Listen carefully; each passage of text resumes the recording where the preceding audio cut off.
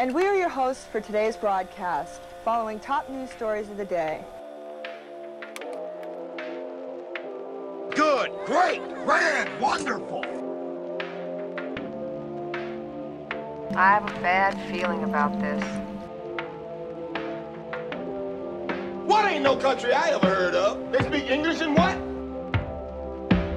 It's the good, the bad, and the what? Lost your train of thought, didn't I? Hello, and welcome to another episode of The Good, the Bad, and the What, the show in which we dissect what makes a movie good, bad, or other within a certain theme, category, subgenre, or filmography. I'm Ryan Oliver. And I'm Chris Thomas. And Chris, how are you doing today? I'm doing well. How are you doing? I'm doing well as well. I'm pretty excited. Excited for a few reasons. First off, we have a guest today, making his second appearance on the podcast, but first appearance on the main feed. Mm-hmm. So please welcome Jordan Perry. Jordan, how are you doing? Hello. Hi.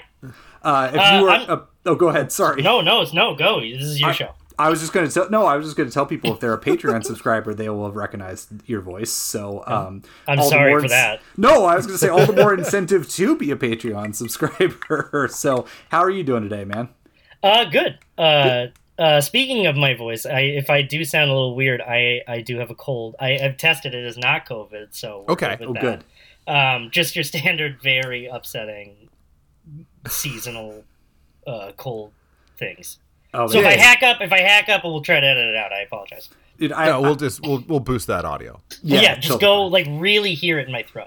yeah. You just really get in there. But my condolences. I get it. You know, as you both know, I have two children. One who goes to preschool, so they bring home the plague every other day of the week. So I get it. So.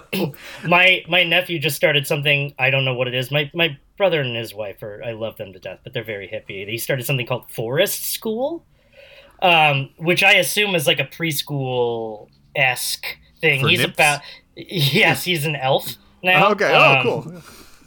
No, he's, I think he's 3.5 now. So I think it's like a preschool. It's just like getting kids together and they like learn about the woods and things. Sure. I guess. This is off the cuff. I don't know. I didn't look up. He was in a raincoat and walking around the forest, so they called it Forest School, so... I mean, that's still pretty cool. I won't lie. I would go to forest school now as someone who's 33. So I'm fine with that. That's just what I do when I go camping anyway. That's true. You go to forest school. That's true. Well, I was going to say, are we going to forest school? I don't think any of these movies take place in the forest, regrettably. But as we teased at the end of last week's episode, this was going to be a Patreon, but because looking at our listenership, first off, we love you, anybody listening to us. And second of all, these sort of catch-up episodes do really well on the main feed. So we're like, hey, you told us, we listened. So yeah, it's coming to you on the main feed. But we're going to catch up on a bunch of movies that we've seen. It is award season, so there is just a dearth of new movies coming out. And it's like, it's hard to keep up. It just really is hard to keep up. But, as we teased at the end of last episode, the primary focus will be, I guess, two movies that all three of us have seen, where we'll be talking about The Killer, the latest from David Fincher, and we're going to be talking about Saltburn, the latest from Emerald Fennell, the writer-director of Promising Young Woman. And then we'll also split off and talk about The Holdovers, the latest from Alexander Payne. We'll also have a little bit of time to talk about Dream Scenario with Nicolas Cage, as well as Silent Night, the latest film from John Woo. But I guess we got a lot to get through, so why don't we just kick it off and go with David Fincher's The Killer. I guess first off, to get it out of the way, it's probably safe to say all of us are pretty big David Fincher fans on this round table. Yeah. You know, definitely a very formative filmmaker. We did an episode on Seven knockoffs, and Chris and I got to talk about what a formative film Seven was for us, and I'm sure it's the same for you, Jordan. Is. Yeah, still is. Yeah, I think it's arguably... I was gonna say arguably his best movie, but like maybe Zodiac. It's hard to say. Like he's done so many great movies. I might even go Zodiac. It's just such a flawless, that's my personal precise favorite, but movie. Yeah. I mean, so, not to sidetrack, but like a just anecdote that I just saw recently is like Mike Flanagan was asked about House of Usher, which we don't need to get into or anything. But they were like, "Oh, were you doing like a 7 deadly sin?" There's like this whole like theory online that he was doing like 7 deadly sins with each episode and each person. And he was like, "No." He's like, I guess you can see how that happened." But he's like, "But look, no one has ever done it better than Fincher's 7." So he's like, "Why would I try and even go for that?" Absolutely. No, for sure. It's everyone would know immediately. I mean, again, to point people back to our episode of 7 Knockoff, we did a movie called Resurrection with Christopher Lambert in the Morgan Freeman role, and it rocks.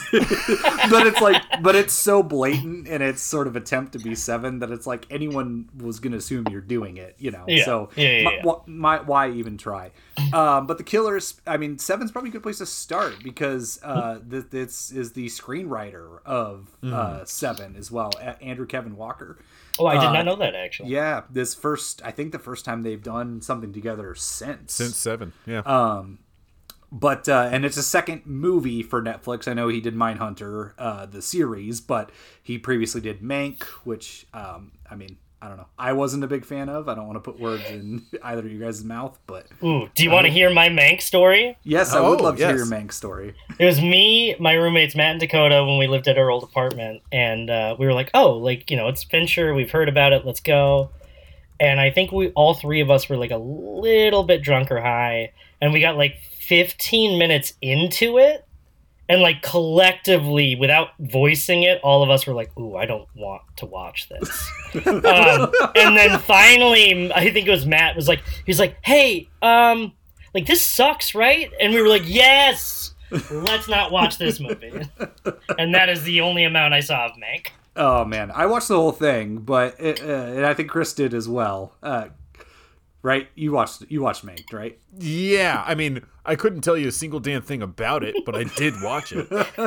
I just remember one of my favorite critics, Jason Bailey, who wrote the book Fun City Cinema, wrote like he led with his review. I think it was for the playlist that said something to the effect of like, you know, of all the filmmakers who go to Netflix and pretty much make a blank check movie, and you know sometimes really shows like how much they benefit from some sort of interference, because some people will go make a blank check movie at Netflix and it doesn't work out.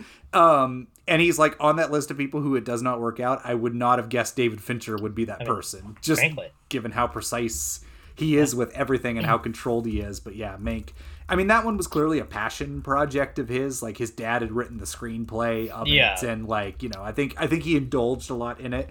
But I think it's safe to say The Killer, which for anyone who doesn't know, it stars Michael Fassbender as the titular killer. He essentially the streamlined plot of it is he fucks up a job and has to clean up the mess. Yes. That's basically the gist of it, but I think there's a lot to get into with this movie. But I think it's safe to say The Killer returns Fincher to that sort of precise, controlled level of filmmaking that we kind of expect from him. But maybe we should just ask first impressions. And Jordan, you are our guest, so I'll ask you first. What did you think of The Killer? I do have a bit of a like. It's a wish-washy answer, so I feel bad about it. But like so to me, with Fincher doing these kind of like genre projects like that we know him for, like at least on the surface genre projects, like you look at 7, that's like very much like horror thriller cop procedural. You look at Fight Club, and that's even still just like look at this kind of like terror group based thing. It's a psychological. He does all of these movies, these like quote unquote genre films, but then he like dives in and is really like meticulous, and there's these things that are surprising about it. I'll say with The Killer is like it's clearly a genre piece. I mean, how many times is like hitman messed up on a job, has to clean it up? Like, so in my head when I saw the trailer I was like, oh okay, like genre piece gonna be picked apart in a David Fincher way. I will say by the end of it, it did feel just like a genre piece. Like, look, it's Fincher and it's phenomenal, and like him doing a movie like this is always going to be amazing, but I didn't personally see the like the Fincher twisting out certain points to make it a little broader. Totally. No, I could totally see that. I have a point that's kind of tailing off of that, but I do want to pass it over to Chris and ask what you thought before we dive into that.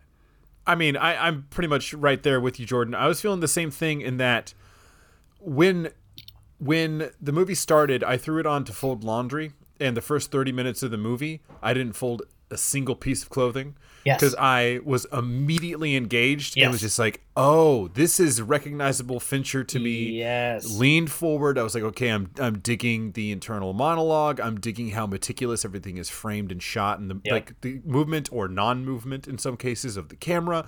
This feels very granular. It's sort of like John Wick by way of Mindhunter. So I was like, cool. 100%. I'm into this. 100%. This is my tempo.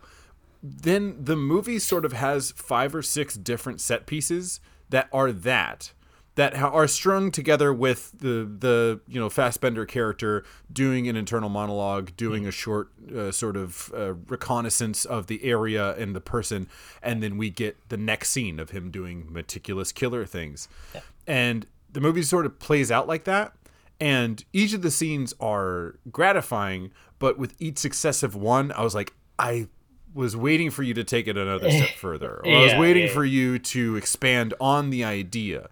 Yeah. It's an idea that I like, and I had enjoyed the movie, but it didn't so much trail off as it just kind of leveled out very quickly. Yeah. And I just stopped being surprised after a while. Yeah, I think I hear both of you, and I think I agree to a certain extent, just because I think the actual text of the movie doesn't go.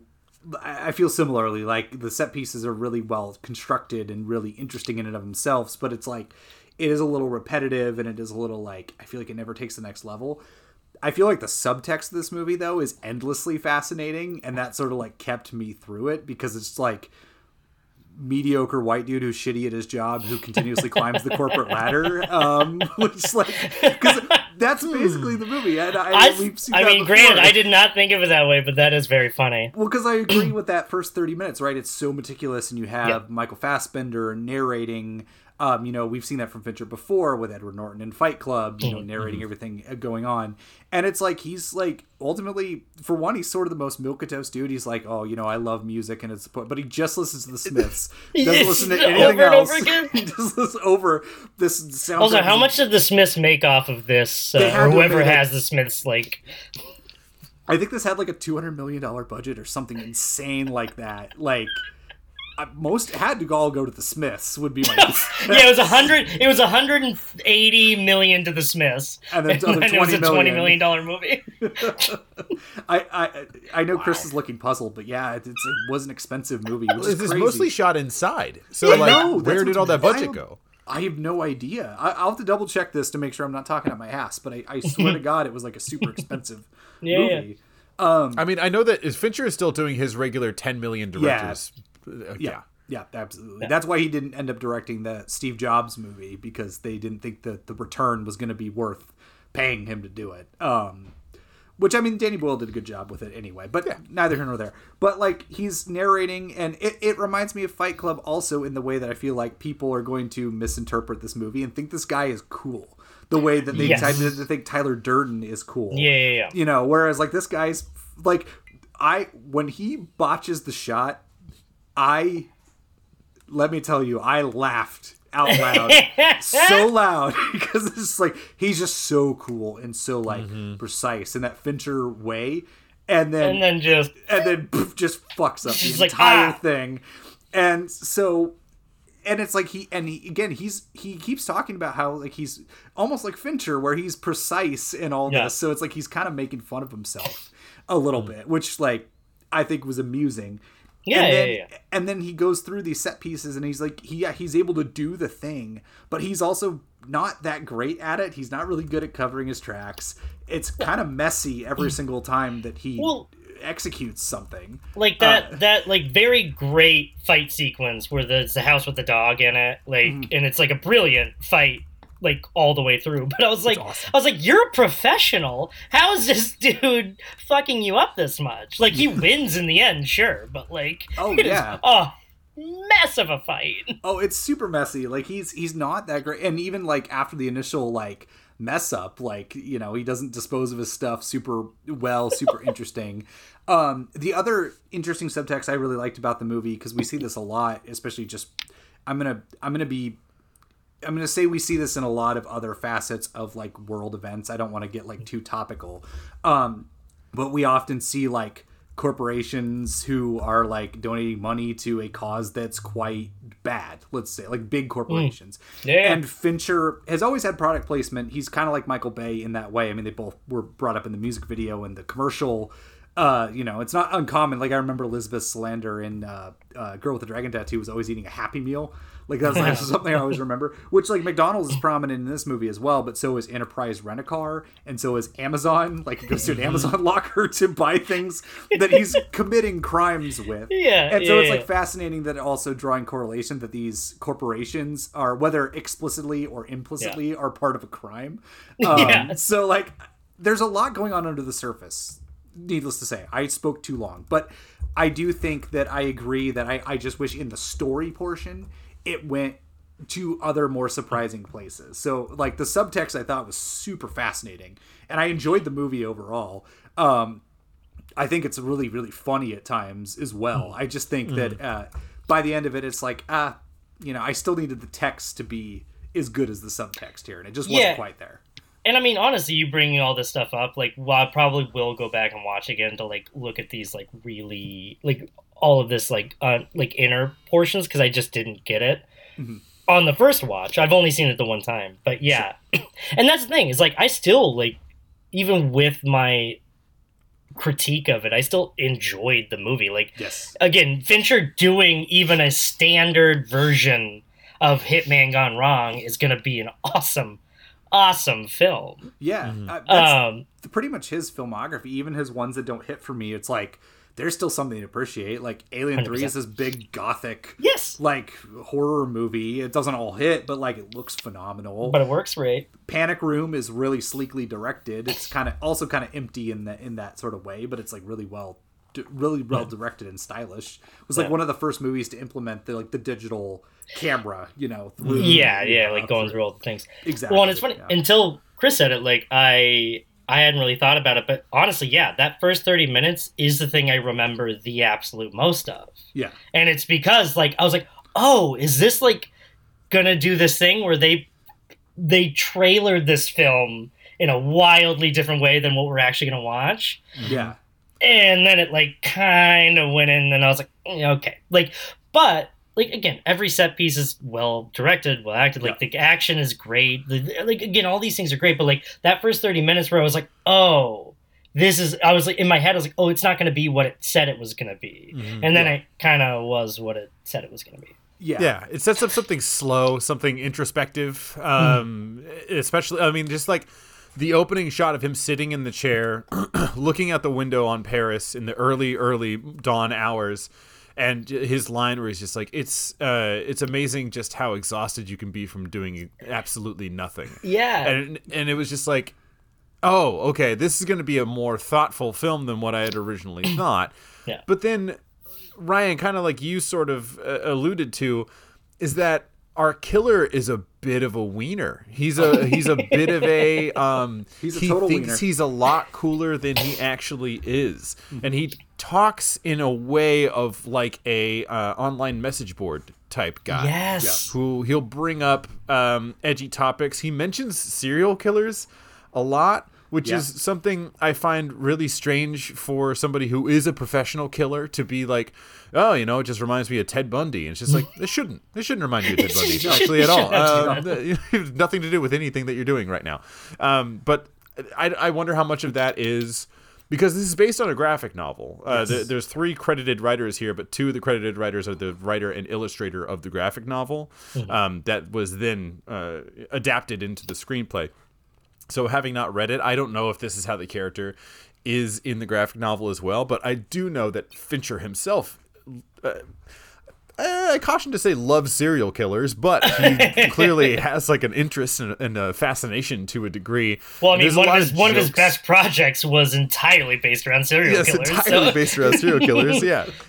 So I mean, like it's something that interests him, and he peppers jokes throughout, like not just straight up references to serial killers, but there's like a few jokes. One of them, I think he's like riding in an elevator at one point, and he has like a really heavy bag with him, and the guy in the elevator like points to him. He's like, "You need help getting rid of a body," and it's like an offhanded joke. And that was something that happened to Jeffrey Dahmer when he actually had a body in a bag, and he was leaving a hotel, and somebody in the elevator was just like, "Oh, what do you got in here? A body?" And he like, yeah, like offhanded made a joke about it. So I was like, that's a very David Fincher thing to bring that into the script. And so I don't know how much of it is David Fincher being self-referential or being self-deprecating, and how much of it is the material that got adapted. But it's weird that those lines kind of blur. Yeah, well, I mean, you could also notice like the inherent nihilism in the character as well, which is also again Fight Club, like in that way. I mean, like, which goes to his sort of being a wiener, as Chris sort of like put out, like, you know, like there's certain lines that draw on like contemporary things of like, he like scoffs at somebody like walking by, he's like, enjoy the Wordle, but it's like but like, you know, the dude will like eats McDonald's like without any sort of blinking an eye about it. So it's just like, you're quote unquote basic just as much as like the next person, but you think that you're not because of whatever sort of like sense of high horse built in your head. Exactly. Yeah, for sure. And like, I feel like a lot of that comes to like, because I remember the point where I realized I was like, oh, this kind of isn't going to be as much like a speaking point on these types of movies as just being this type of movie, is when he gets back and his like girlfriend was like almost like beat to death, like, and then like we're just like doing the like fridge to girlfriend like reason for revenge, and then I was like, I don't think you like this like, because there was a great moment where her brother was there, and I thought they were gonna do this thing where he was like, fuck you, like, as a person, but he still even kind of, the brother ended up kind of being like, yeah, like, she really loves you, and like, let's you figure it out, you know? Like, what's the deal? And I was like, oh, so it's just kind of that a little bit. That's like, and I was confused by their relationship, because he seems to care about her, but then even like the dialogue that he has with the brother in that scene makes the relationship seem entirely transactional. 100%. Of just like she's basically a beard, like to make you appear as though like you're a normal everyday person, but she's just like a decoy that lives in your house. But then they definitely share something, but that's never fleshed out, and so it's one of those things where we don't know if he is like a Dexter and he's just like completely empty on the inside, and if this is a facade that he's built up, even though we're in his head for the majority of the movie. He never explains to the audience, like, it's really weird. We don't know if he's playing a character for himself almost, I guess, because like, even like, I mean, they hit this moment where like there's not enough subtext to say like, oh, he was going off on the rest of this mission to like take everyone down like for his own personal things. Like, they really hit it on the head that he did it because of her, right? And I was like, I don't really think we set up the relationship for that to really work. No. I mean, I guess the only thing really, and I don't think it excuses it, but the only thing you could really draw is, like, you know, you said their relationship seems transactional, which is sort of a through line in the whole movie, that all these relationships and all these sort of like connections he has is completely transactional. So it's just another cog in his like world, but something that has to work. Exactly. Sure. You know, cog in the machine. But even then, it's still like never really clear, and it's not really, like, you could dig in, but it's not that satisfying on like the level that it needs to be. Well, yeah, because in my head it would be a very interesting thing if we got enough crumbs to actually say what you're saying, where it was like, oh, he doesn't really, but he has to go on this revenge plot, because like, it would be a much more interesting piece if it was like, no, like, he actually doesn't give a fuck, but like, this is what you're supposed to do to make sure these pieces still like exist and work. Yeah, and I think, like, sure, we can assume, but I don't think they did the legwork enough to actually say that. Yeah, You're saying like keep the incitement sort of ambiguous, whereas because it's pretty clear from the very beginning that he goes on a revenge tour and that's why he leaves. But like, what if she didn't wake up while he was at the hospital and he's following the lead to see and make sure she didn't say anything? But then the mission eventually takes a turn and he is overcome with a vengeance instead of it being like more of an informational search. Like, it's pretty. You're right that it's pretty much on the nose that he's doing it, but then. That's not the relationship that you set up, and it's also not the relationship that pays off at the end of the movie. No, 100%. So I guess his motivations are just really, really strange for us to get.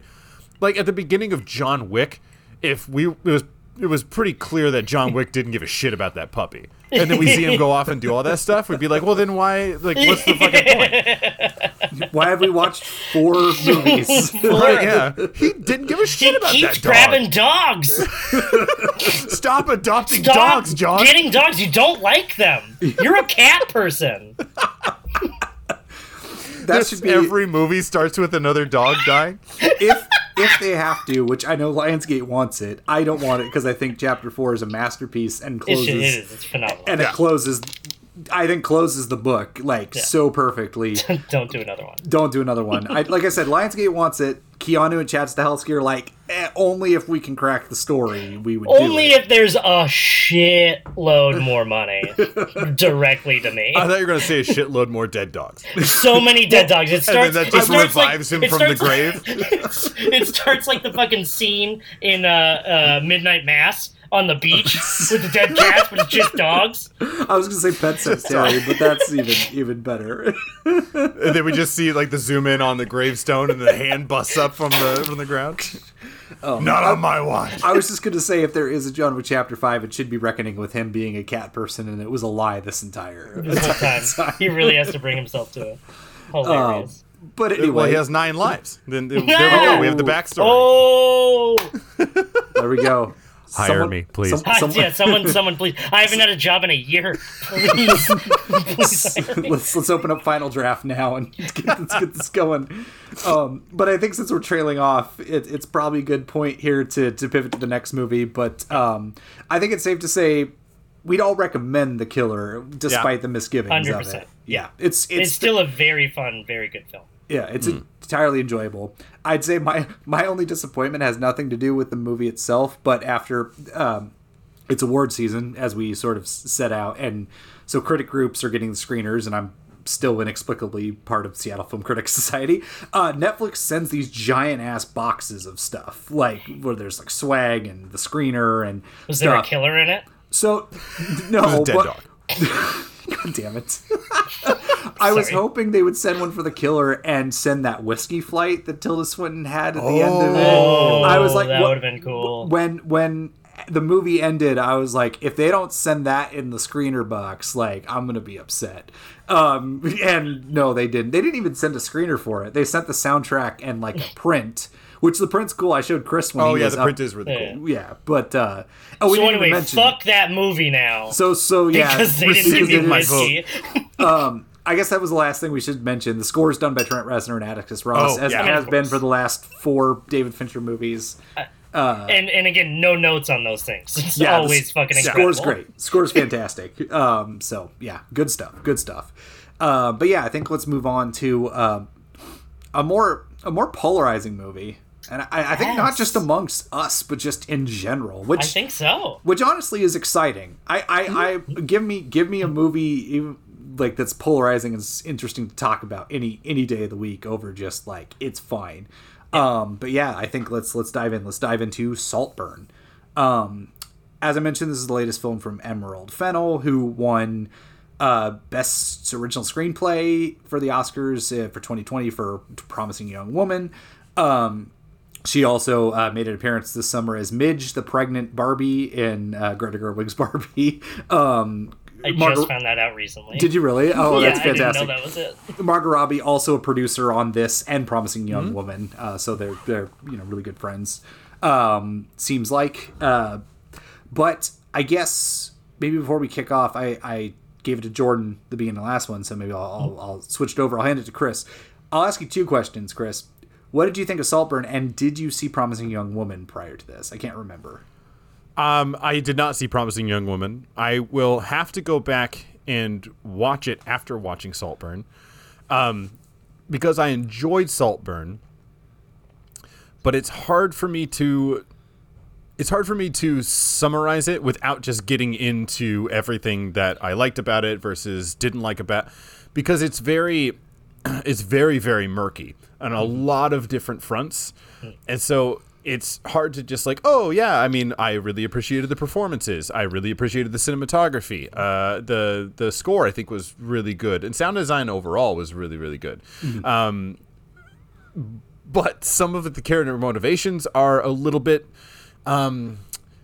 stunted, I guess, is a word that I would use. Or abrupt, I guess, is kind of there's some things that happen in the movie where like, wow, this feels a little out of left field, but I was kind of reeling a lot of the time throughout the movie. And then I don't want to get into spoilers yet. I want everybody else to get into what they enjoyed or didn't enjoy about the movie, but I will say that by the time the movie wrapped up, it's not an ending that I was surprised by, and that was a disappointment because the rest of the movie felt like it was trying to kind of keep me on my heels, and then when it landed flat-footed, I was like, I thought we were going to come in for a crash and burn. Yeah. That's kind of what I wanted. Yeah. I think we're all going to very much agree here. Yeah, I think that's where we're going to find. Yeah, we're going to find common ground on that one.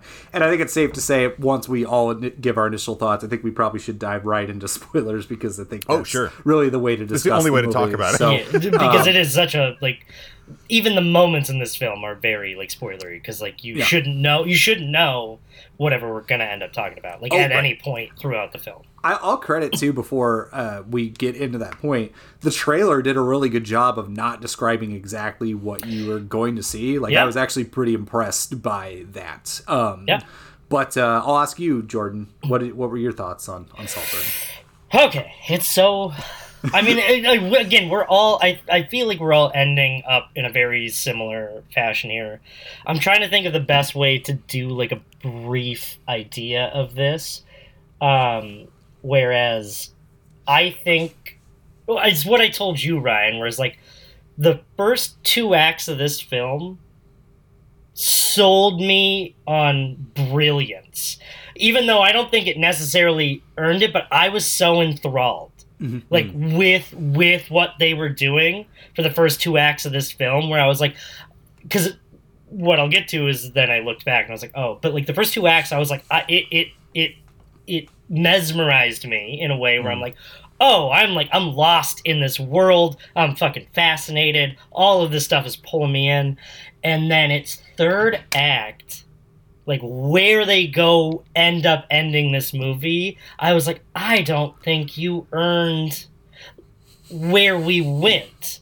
And it's, as Chris, you said, it's because it's not, and for me, it's not even necessarily that it wasn't surprising. It's just in my head, I was like, oh, you had built such a weirder movie. Yeah. And to end in such a weirder way. Yes. And still, kind of accomplish the thing you wanted to accomplish, but in such a more, psychosexual, downfall of a family, that when it hit, it immediately, pulled me out of that mesmerization. Yeah. Mm-hmm. And now all of a sudden I'm looking back and actually thinking about it, where I'm like, ooh, okay. Yeah. So it is a very hard movie, because as Chris, you touched on, it's hard to say one thing or the other. Again, the cinematography, fucking beautiful. Absolutely, absolutely beautiful. The performances are the things that make this whole thing hold together. Every single person they casted, down to specifically Barry Keoghan, in a role that was different than what I expected from the trailer. In a role where I was like, oh, that shouldn't have been that person, but it was done so well. Yeah. Everyone held those things together. And so, I both very much adore where they were going and the swings they took. I think it just made it that much more upsetting when it landed. It just personally landed in a way I felt like they had such a bigger thing to do. Yeah, totally. I think that's to go back to what you were sort of alluding to, Jordan. I think that's where we're going to find common ground on this is the ending of this movie. Yeah. And I'm about to throw about a bunch of comparisons, so forgive me for about to doing so. Let's go.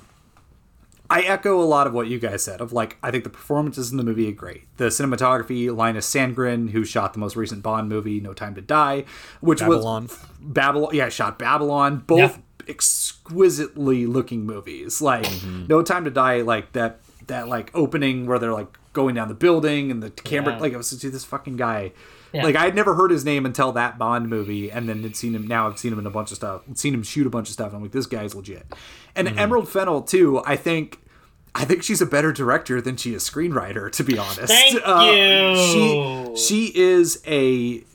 She's got a super great eye, and I felt the same with Promising Young Woman as well. Same. I was like, and Promising Young Woman. I'm not going to spoil it because I think Chris should watch it, but I'm going to say same. Yeah, I had an issue. Saltburn, Promising Young Woman, I had a similar issue in that, like, the ending, I think, was not unfounded and did zag when you think it was going to zig. I don't know if the ending of that movie worked satisfactory for me necessarily, but I did at least felt it plausible. That ending didn't torpedo the whole movie. It left a sour taste, but it didn't torpedo the movie. And this one, I feel like, for me personally, torpedoed the entire experience of the movie. Like, because I agree, I felt with the performances and the look and the direction, I was with it. I was like, where is this going? I felt similarly with another movie that Barry is Kogan. I would say Keoghan. Or I might have not pronounced that correctly. I'm pretty sure it's Kogan. Is it Kogan? Okay, then you did, and I've been saying it wrong. I'm the asshole. But Barry, I was reminded of another movie that Barry Kogan is that's also very meticulous and in its craft. Is The Killing of a Sacred Deer. It reminded me a lot of that movie, and that movie never lets off the pedal. And it gets consistently weirder and darker and stranger and does not end where you think it's going to. And it's incredibly satisfying, in my opinion. I would have to rewatch it because I really didn't like that movie. I don't think Chris liked it either, actually. I didn't like it either. Oh my God. Okay, so I'm in the and minority. I love I cannot pronounce his name. Yorgos Lanthimos. Yes, I love him, but like Dogtooth is great. God, that movie did not hit where I wanted it. The Lobster. To. Love anyway, The Lobster. Sorry. Yeah, fair enough. Okay, so I'm in the minority, but I loved Killing of a Sacred Deer personally. But it's like I've also watched a bunch of movies recently. Like I feel like this is a trend of like I've watched these movies that are like really well crafted and like draw out what they're doing for 2/3 of it, and then they come to like a heel turn. And the movie sort of lives or dies by that. Like, I've seen at least 3 movies in the last 2 weeks that have done this. Saltburn. I watched Eileen with Thomasin McKenzie and Anne Hathaway, which I'm not going to say a word about. Because I really want to see it. Other than that one was satisfying, in my opinion. Okay, good. So that one was satisfying. I watched another one called The Royal Hotel. That's Kitty Green's follow-up to The Assistant from a few years ago. Oh, shit. Okay. It's got the same actress from The Assistant. It also has Jessica Henwick from The Matrix Resurrections in it. It's kind of like a play on Wake and Fright, the Australian movie from the late 70s. Donald Pleasance? With Donald Pleasance, yes. So for 2/3 of it, the Wake and Fright stuff, I was like, I'm with it. This is drawing out the tension. I love it. And then it sort of ends. That one doesn't torpedo the movie, but it sort of just lets the air out. Whimper, yeah. And Saltburn's the same way of like, it was teasing something so much more interesting, and it just doesn't land. And I was going to say the other difference between Saltburn versus Eileen and The Royal Hotel, differing opinion. Those movies run about 90-ish minutes a piece. This movie's 130 minutes long. Yeah. There's a good 100-minute movie in here, I think, but it is far too long for where it ultimately goes. Well, and it's funny because you texted me that after you watched it, was that like there's a good 100-minute movie in this 130-minute movie, and I was like, yeah, I don't think I could describe it a better way than that, because like because I mean there was even a point where it could have ended, and I'm like, this is like, even just drop us out, like don't have a conclusion, fucking let it ride. And I would have been like, talking about a certain grave site? Like that could have been the ending of the movie. It could have been. And look, here's the thing. If that was the end of the movie, I think I would have felt different about that scene. Because when it happened and I still had like 30 more minutes of movie, I was like, what the fuck are we doing here now? Oh man, I think that might be the time to get into spoilers. I was gonna say, so can we can we dive in now? Because look in the show notes for the time code to jump to if you don't want to be spoiled. Well, before we jump into spoilers, recommendations. Would you recommend this movie to the audience? Yes, 100%. I would. Okay. I look. There are a lot of things that upset me, and granted, I guess by the time people are probably listening to this, they won't maybe have a chance to watch it in theaters. But you should watch it in theaters. It is a fucking gorgeous film, and it's an original film, so support it. And for my problems with it, I even made like a post about it. I was like, look, the problems aside, like someone taking swings this big is it's valid. Like just I mean, I'm happy to see a movie, even if I'm upset by the end of it, like a movie this weird and large and gorgeous, get out. Yeah, and in your face, just willing to make you uncomfortable. So in your face, like I watched it in a full theater, and when, like I said, we'll get into the spoilers, but like certain moments, every single person in the theater is just like, like what are you doing? I should go watch it in the theater before it leaves because I watched it via an award screener. So it's a beautiful experience to watch with people as well. Like if you like now that it's later, it probably won't be, but like it was great watching it opening, like. Full packed house, the uncomfort in it. Totally. I think before we pivot, I would also recommend it despite probably being the coldest on this movie, just because for everything you said, it's bold, and I will take conversation over like, it was just fine. So, and the conversation there. So I still would say watch it. It's a bold movie. It doesn't really land for me, but I would still say watch it.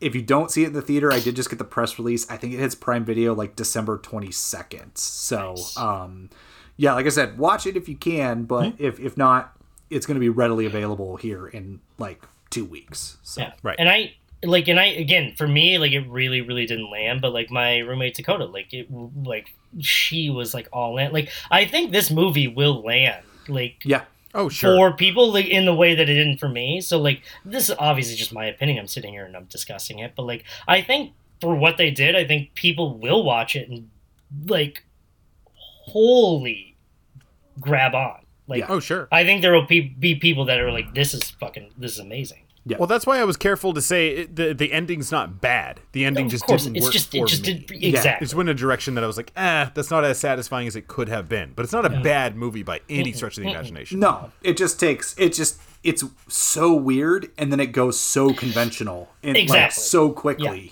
Yeah. And I've let's get into spoilers because I've deliberately held off on a comparison because I feel like it would dead give away, not necessarily, but like it would really tell you exactly where the movie's going. So, and the spoilers about this movie are the best parts of this movie. So yes, like, absolutely. Yeah, and we'll work backwards here. So we're in spoilers officially starting right now. It didn't need to have like a Parasite ending. Like I think that was my biggest thing. Is like I didn't. I know this is a poking fun of rich people movie to a certain extent, but this is where I will disagree. But I guess, anyway, keep going. Well, it seems like that. It seems like that's where it's going, and then it's like, okay, but Barry Kogan is the fucking weirdo, but which we should have seen coming by the casting of him. Of course. which is the biggest upset I had is I was so excited to see him be the like normal guy, or not even normal guy, but like not the like weird villain. Yeah, and then he is the weird villain. And then he's the weird villain. Well, that's the thing. It's like I feel like the movie's trying to poke fun at like uber, like that at least seems like it, and then it's like. But then you ultimately kind of empathize with them at the end because it's like they're the victims. They're the victims of this thing, and so it's like that's the part that doesn't sit well with me. Don't make me try and empathize with the uber rich. That's not gonna work. And like, look, I remember when I left, like that was the immediate grossness inside.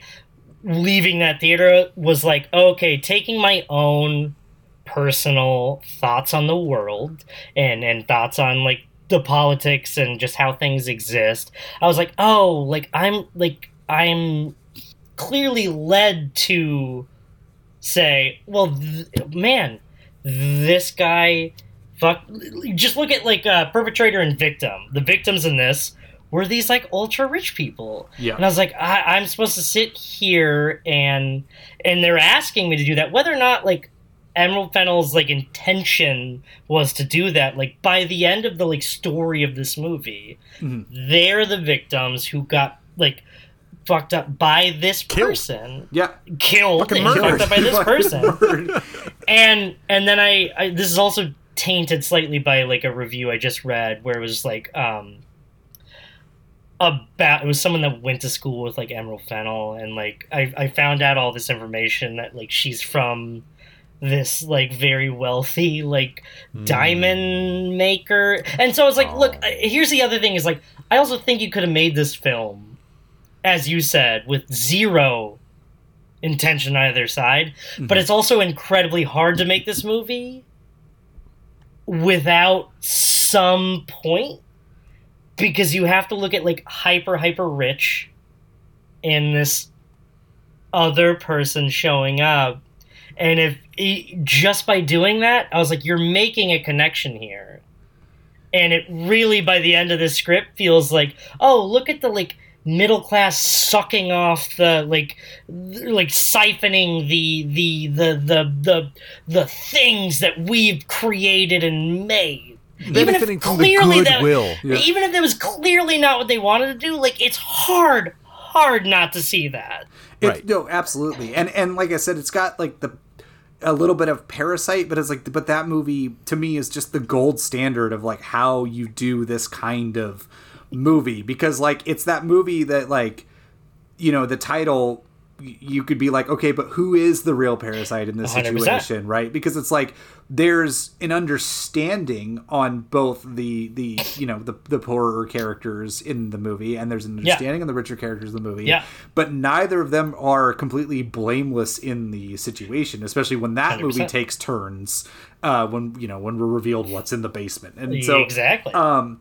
So when this movie takes that turn, Jordan and I, you and I kind of talked a little bit via just text about this after this, where it's I think it was you who said there was a weirder movie this movie promised, and it just doesn't quite get there. Scenes of him him just licking the bathwater after Jake Elordi jerks off in the bathtub. An absolutely brilliant fucking piece of cinema. Yeah. Chris was no, can't do it. I almost vomited. I was having a rough time with that. The fucking swing to show that. Yes. Oh man. Oh, dude. Absolutely. It's it's disgusting. Don't get me wrong. I'm right there with you, Chris. With the slurps too. It's the slurps right into the drain, all of it. But it's just but it's so those are the things that people are going to remember about this movie. That are going to stick out. That's what I remember. Burned into my fucking brain. It will never leave. And so it's there's things like that where it's just this is a little bit more sort of, I don't know if nuanced is the right word, but just more complex. It seemed more complex in this sort of hero worship, and even till the end, the movie even says it, because it says in voiceover dialogue both in the beginning and the end. It bookends this with Barry Keoghan talking about Jacob Elordi's character, about how he loved him, and it's and we see throughout that there's probably an actual case to be made that he did, but that just comes, I don't know, it just seems perfunctory at the end too, when he's he's oh, I really loved him, but in many ways I hated him, and it goes through how he did all this stuff, and I was oh man, that just I hated that. Yeah. Hey, audience, have you not caught on yet that the narrator's unreliable? I fucking know. We kind of knew that from the very beginning, but it's you didn't even need the drive home, because we got it when he goes to surprise him for his birthday to go see his family, and that was the first. It was uncomfortable, but that was the first sort of red flag for me, where I was well, obviously his parents are not going to be drug addicts, 100%. And his dad's going to be alive, because he's been saying his dad died the whole time. I was I was like, this is not going to go the way. And it had. Sorry, I know you want to talk to her. No. Sorry, I was going to say the other frustrating thing about that is like any sane person, like Jacob Elordi's character, even though he's an ultra rich like person, would have been like, this guy's fucking crazy now that I know that he's been lying to me this entire time. So no, we're not having a party for you, and no, like I'm not bringing you back to the house. I would have too. So the fact that he's like, well, we still have to have the party because like my mom loves you, so therefore like it would be weird if we didn't, but then your ass is, to the curb. And it's just like, why do that? Like, just like clearly something's off with this guy. Just leave him there. Like it didn't, that was where I was like, uh-oh. That was the moment where I was like, uh-oh, this movie is going to tip in some directions that I don't know if it's going to be able to handle. Yeah. If you, because like I have a whole. Well, I didn't know, Chris. You haven't talked. I have a whole thing. I saw you were doing like shoulders and hand motions, and I was just like, you're pent up. You got something to say.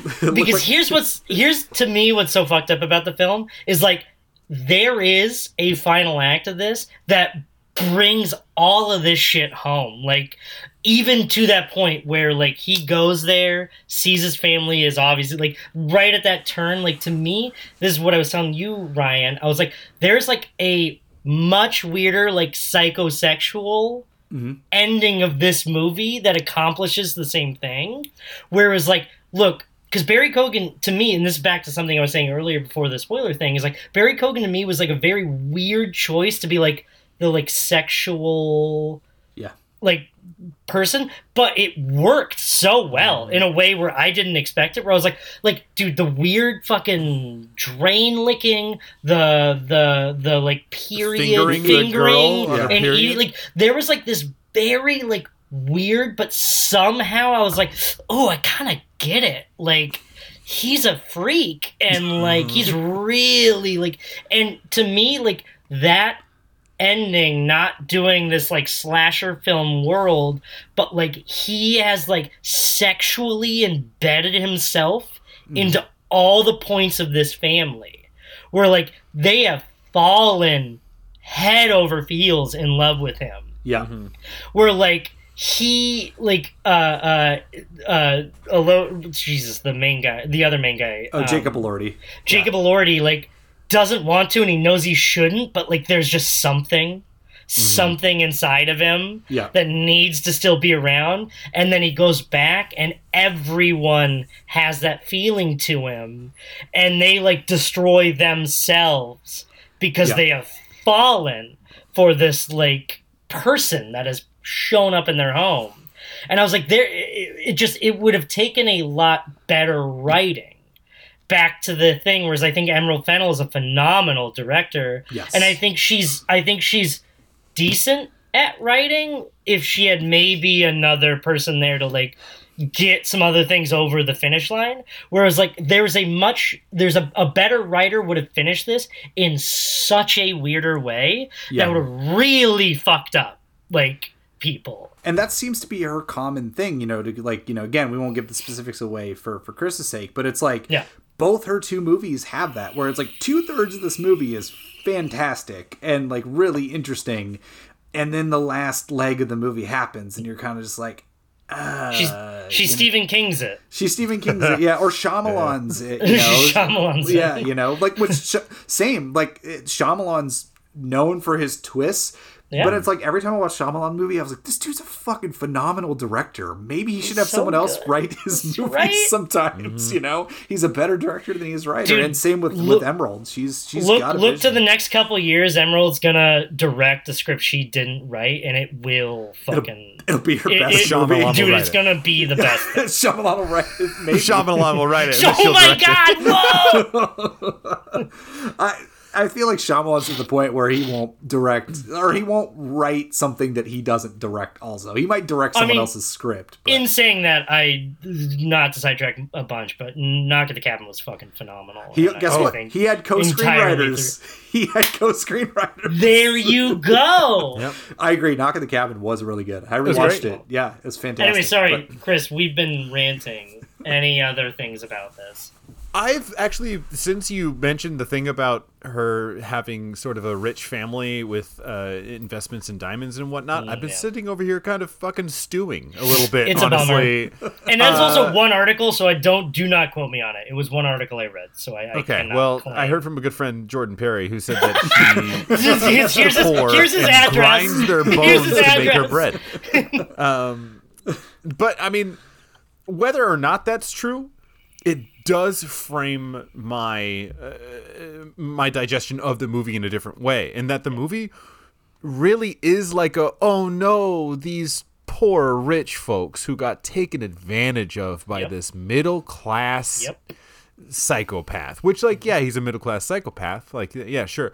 But like they show through the explicit flashback that was completely unnecessary and took me out of the movie entirely. But they show through the flashback that he takes advantage of the goodwill of the classmate, Jacob Elordi, plays Felix. Who's like, he feels bad for this kid who doesn't have any friends, and he, like, hey man, you can ride my bike, but then he gives him some money, and then he kind of like injects his way into this guy's life and lies to him and stuff, and he just sort of encroaches on this family. And then once he's ingratiated himself, then he like puts forward the right impression, or he's a sociopath. So then he plays off what they want to hear, and he even says it to Felix at one point, where he's just like, I was the person that you wanted me to be. Yeah. I did what everybody else in your circle does. I played what you wanted me to be in that moment. I was the person that you wanted me to be. So then why are you pushing me away? And it like frames it as like anybody who tries to get close to rich people are parasites. Who are trying to take advantage. Except that in Parasite, they explicitly show that the family in it are poor. And the way that they are parasitic is that they get jobs for the family, and they carry out the jobs. They're drivers, they're cleaners, they're maids, they're babysitters. They do everything that they're asked to do, and they get a wage. And that's them being parasites. Yes. Big quotation marks. Whereas in this, Barry Kogan is just a fuck off guy who shows up and does drugs and freeloads and does everything else everyone else in their circle does. But he's the villain for doing it. That and the murders. But side note, he kills more people. And the murders.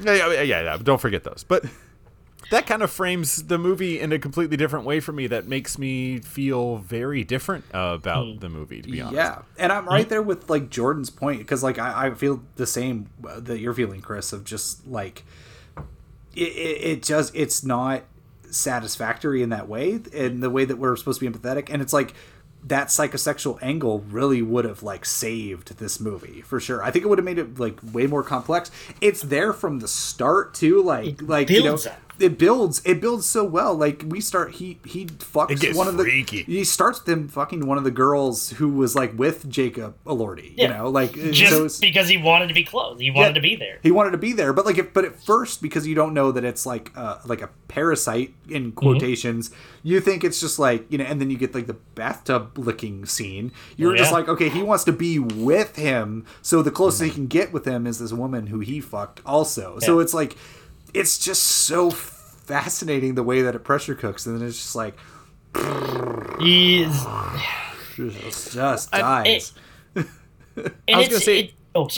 Oh, sorry. I was also gonna say that it sets up something that there's going to be a twist that snaps back on Barry Kogan that doesn't happen. Because there's definitely allusions to, I like you so much more than the boy he brought home last summer. Yes. And I thought that there was going to be sort of a society twist, that Barry Kogan was going to think that he was on top and playing the game, but in reality, as the summer's drawing to a close, and this big birthday party that they had planned for him was going to be some like Ready or Not style shit, where it's just like, hey, now the rich people are going to hunt the poor because this is what we do. Like some like third act twist that was going to flip the whole thing on its head and like blast all that shit out the window. And the fact that that doesn't happen makes it, one of my main drawbacks is just like, he's just doing the thing. He's just taking over. Well, and it's funny because like I hadn't really thought about that side of it either, because like to me, in hearing that, I was like, there are two ways to end this film that are almost identical to what we did. And had it been like, oh yeah, like we brought you here to, and then we turn into like a slashery Ready or Not thing with him as the victim of it. Like I was like, okay, like we've now done the same thing you did, but in a way that is like making more sense to like, I don't know, fucking economic times and the people's let them dig worry. their own grave. Yeah. Whereas for me on the other end, like, this is the last time I'll re-hit it, but like you could have done the exact same thing. You could still have the rich people have been the victim in this psychosexual way, but it's that they just tear themselves down. Like by the end of it, they're fucking each other up because they have fallen in love with this like being that is Barry Keoghan here.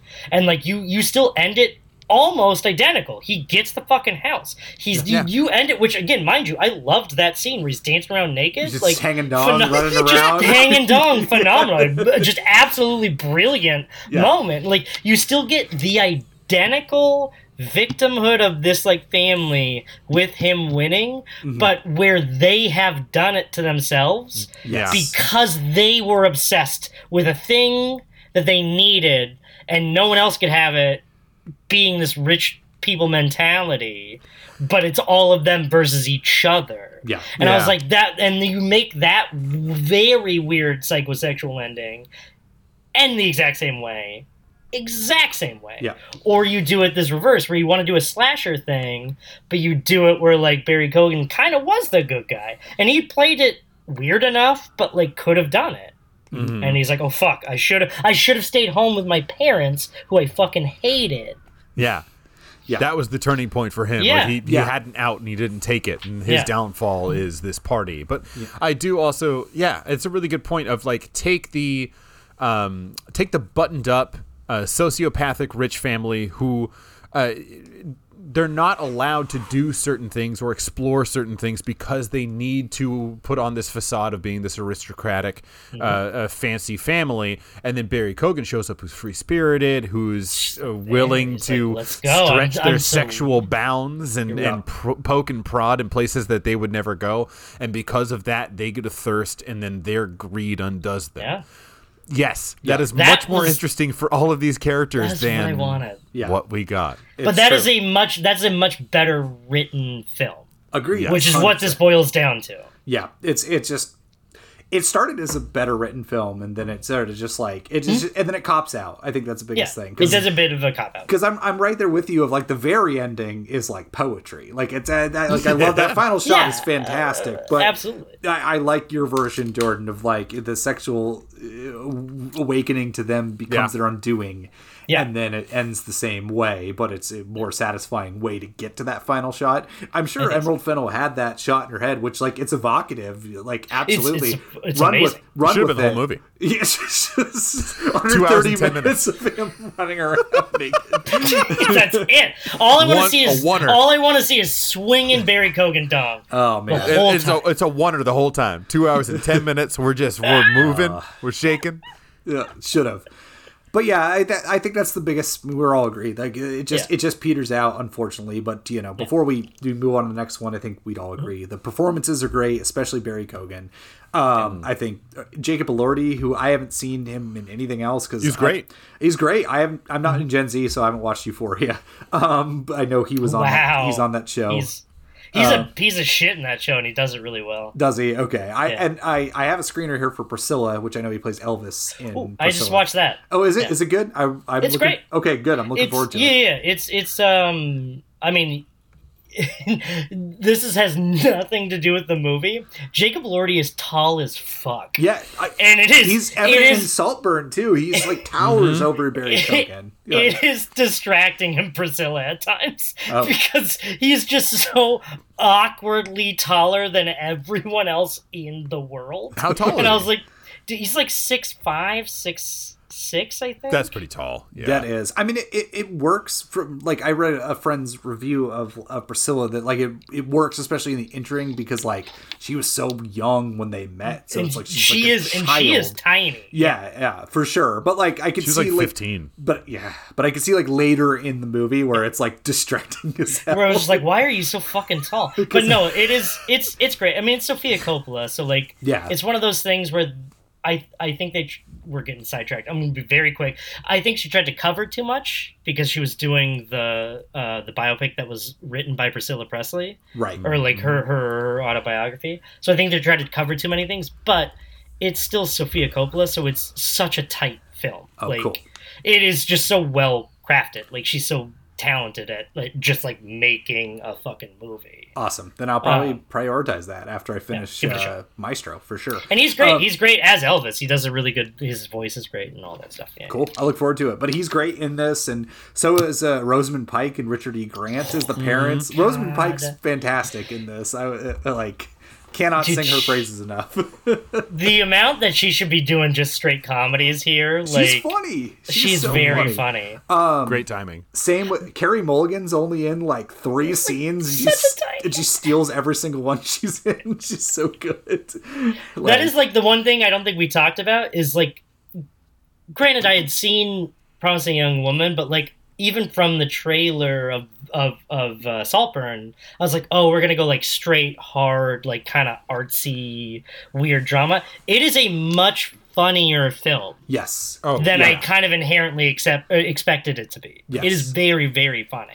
Yeah, I guess maybe that's something we didn't stress enough and should before we exit. Yes. It's the movie's funny, very funny at times. Very funny. Very, in addition to being as provocative as it can be, for sure.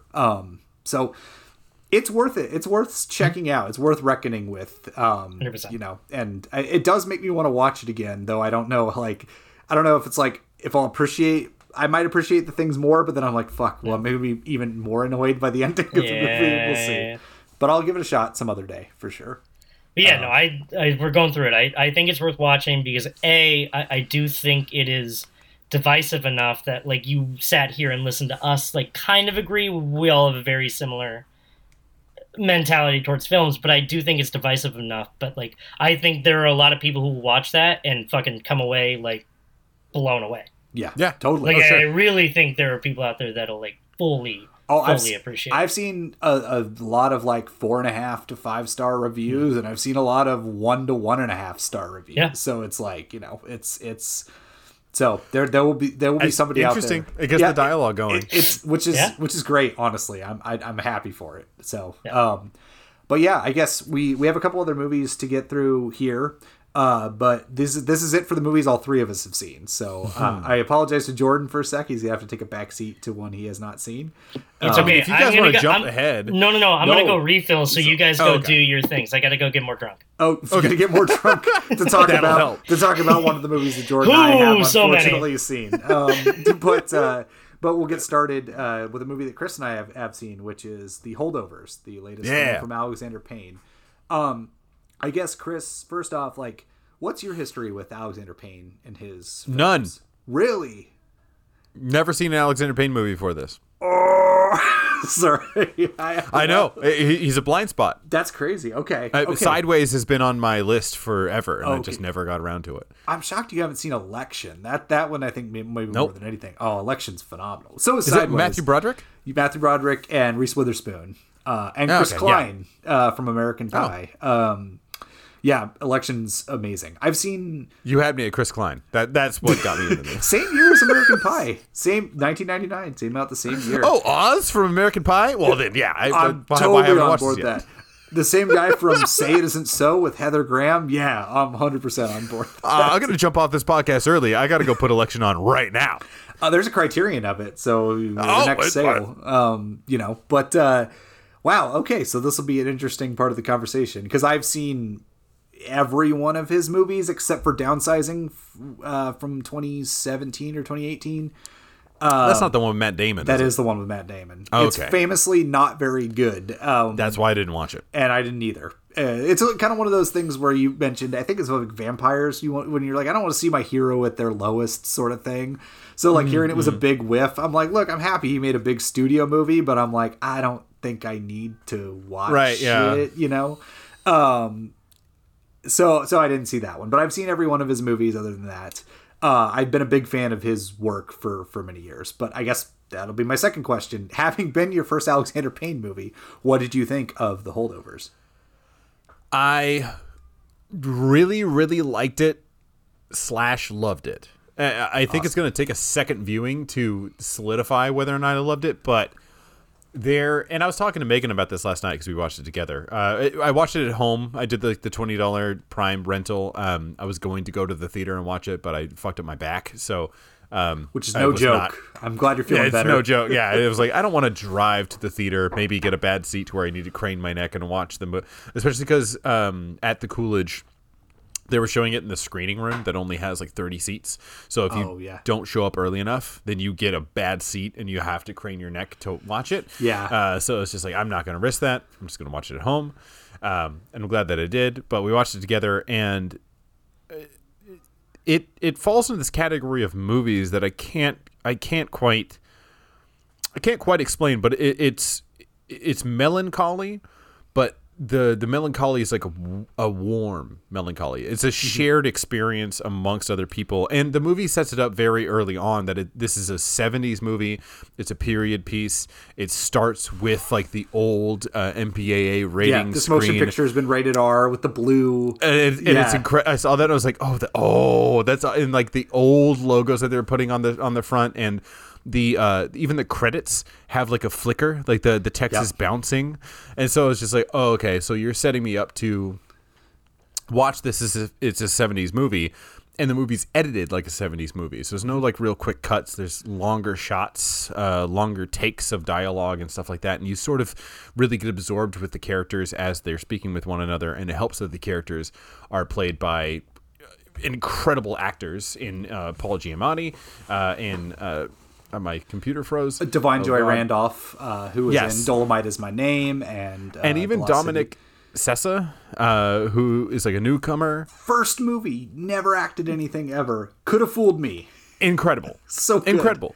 He sounds a lot like and looks a little like Trevor Moore from The Whitest Kids You Know. Oh yeah. So that kind of like it put me out a little bit when watching the movie, because there's just like, I just hear Trevor, but his performance is so good that I was like lost in the whole thing. I was really charmed by it, but it took me like a bit to sort of. I mean, I was immediately engrossed in the movie. I'll say that, but it took me a bit to get onto the movie's tempo, and then once I was in the movie's tempo, and I sort of realized like, oh, this is going to be like really grounded human storytelling that's going to be about the human experience, especially tied to the holidays and like the melancholy that is intrinsic with the holidays, but we try and sort of bury it and cover it with all of our presents and our songs and our decorations and whatnot. All of that window dressing to try and pick up the spirit, but then like the human spirit is there in the middle, and that's where they try and stick the story and explore it.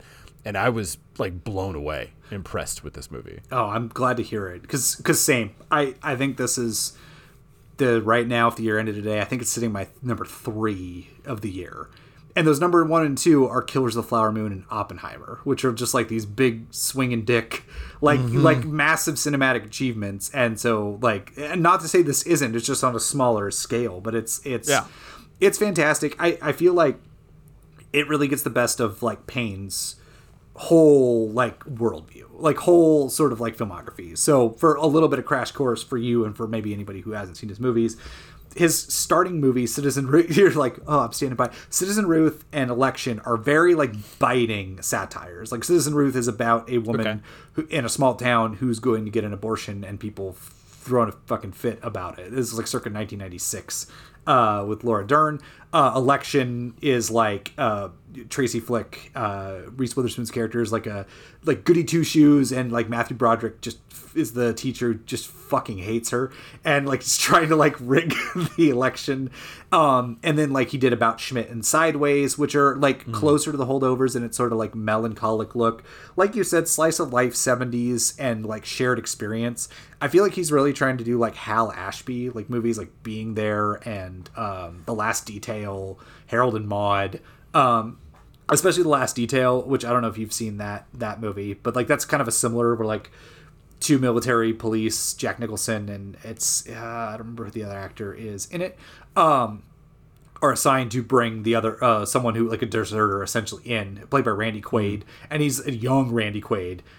Randy Quaid's phenomenal in that movie, and he's just a kid, and so it's like they take him to get drunk, they get late, like there's just this like shared sort of experience, and this sort of feels that way as well. For anyone who hasn't know anything about the Holdovers, it's in the late 60s. It's in the 60s, I believe. Late 60s, early 70s. Oh, 1970. That's right. Yeah. They hit the New Year's. It's 1970. It's 1971. Yeah. Okay. And you're right. And it's essentially a prep high school, and the Catholic school. The titular holdovers are people who are not going home for the holidays. So they're the people who are held back from going home. So there's like 5 people being held back.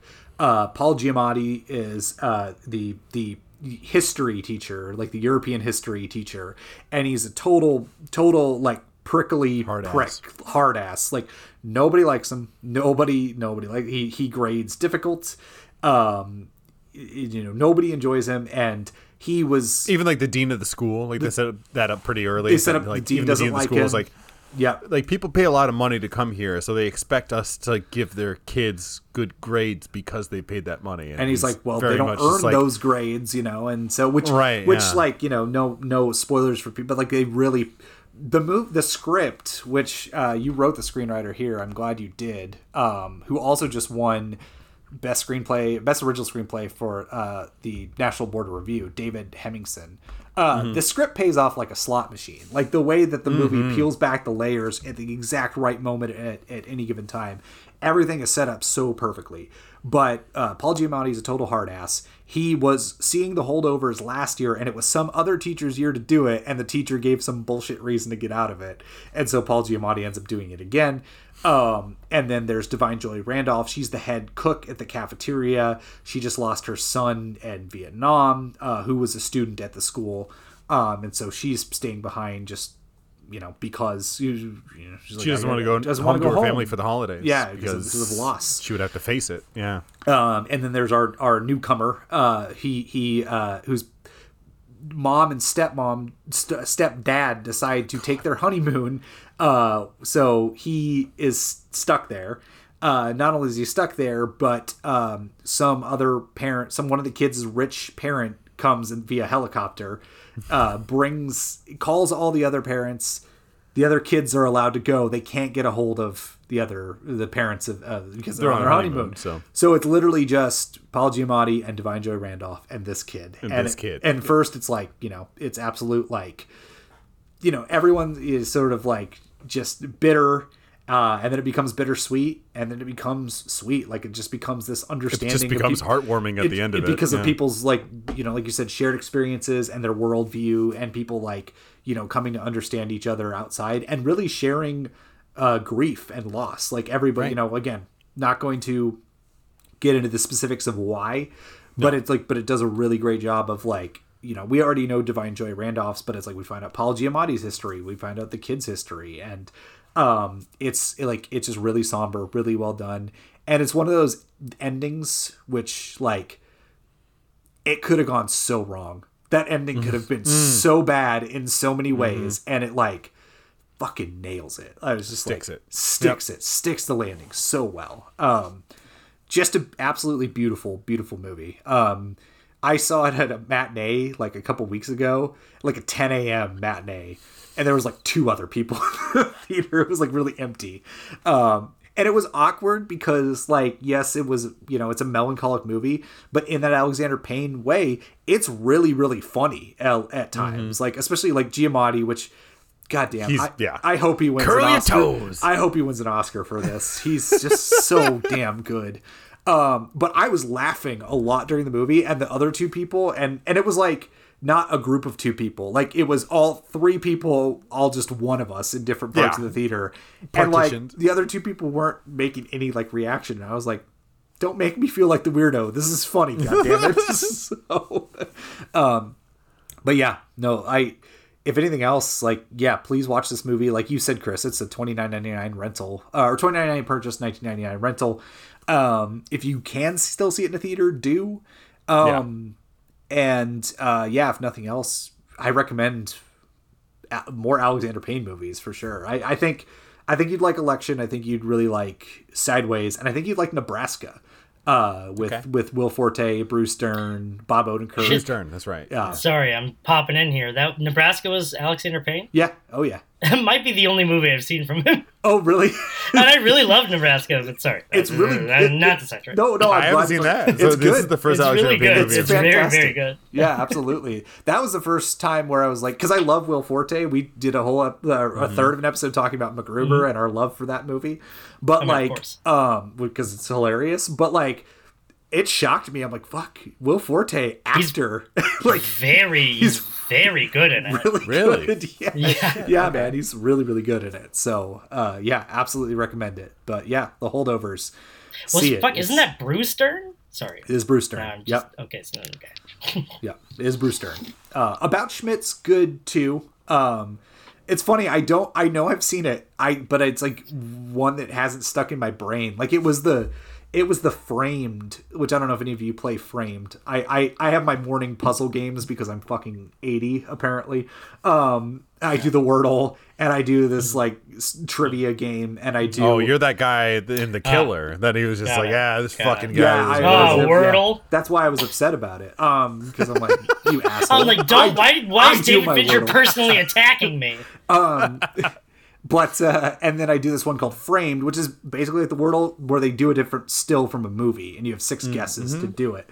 And like, and I knew too, just from the movies, but one week, like it said sponsored by The Holdovers. So I caught on pretty quick the whole week. I'm like, well, these are Alexander Payne movies. Like one was just a black and white vista, but I was like, it's Nebraska because this is only a black and white movie. But like, I think it was the first one, and I couldn't until like there was a picture of Jack Nicholson like kind of balding, and I was like, oh, it's about Schmidt. Like, I don't remember enough about that movie except for like the scene. Everyone remembers the Kathy Bates getting in the hot tub naked scene. Okay. Adding that to my list to watch tonight. Immediately to my watch list. I don't remember that scene. Oh, that's where that's what that movie's from? Yeah. Okay. Thank you. I've seen the image. I've watched that scene like 6 times on Pornhub. Oh man. Well, on that note, Chris, I guess I stopped over you. I thought it was oh my god, I forgot. Misery? Never mind. Yes, that was the one I was trying to think of. I forgot the punchline to my own joke. After she breaks James Caan's ankles, she's like, well, it's time for me to relax.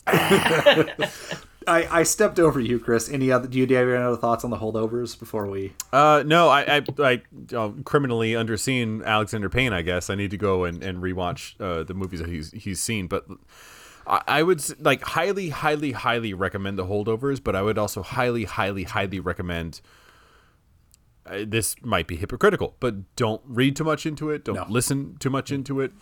Don't get like a really good idea of what happens in the movie. Just go in and sort of understand the characters, because that's the lifeblood of the movies. And once you're able to connect to those characters and like watch their story unravel and really watch them sort of flower and open up, that's where the magic is. And I think that's to me like a rare movie nowadays. Is just to sit with these people and get a good sense of them, and then you're rooting for them because they feel that close to you, not just because the story has told you to unfold in that way, to feel that way, is that you really, really do care about these people by the end of this movie. And that's what left me most awestruck when the credits rolled. It was just like, oh shit, I like all of these people and I want them all to win. Yeah. And none of them are real. So exactly. Congratulations. And it's just one of those movies that puts those characters through like an emotional ringer, you know, where it's like there's one scene which I won't get into specifics, but it's a Christmas Eve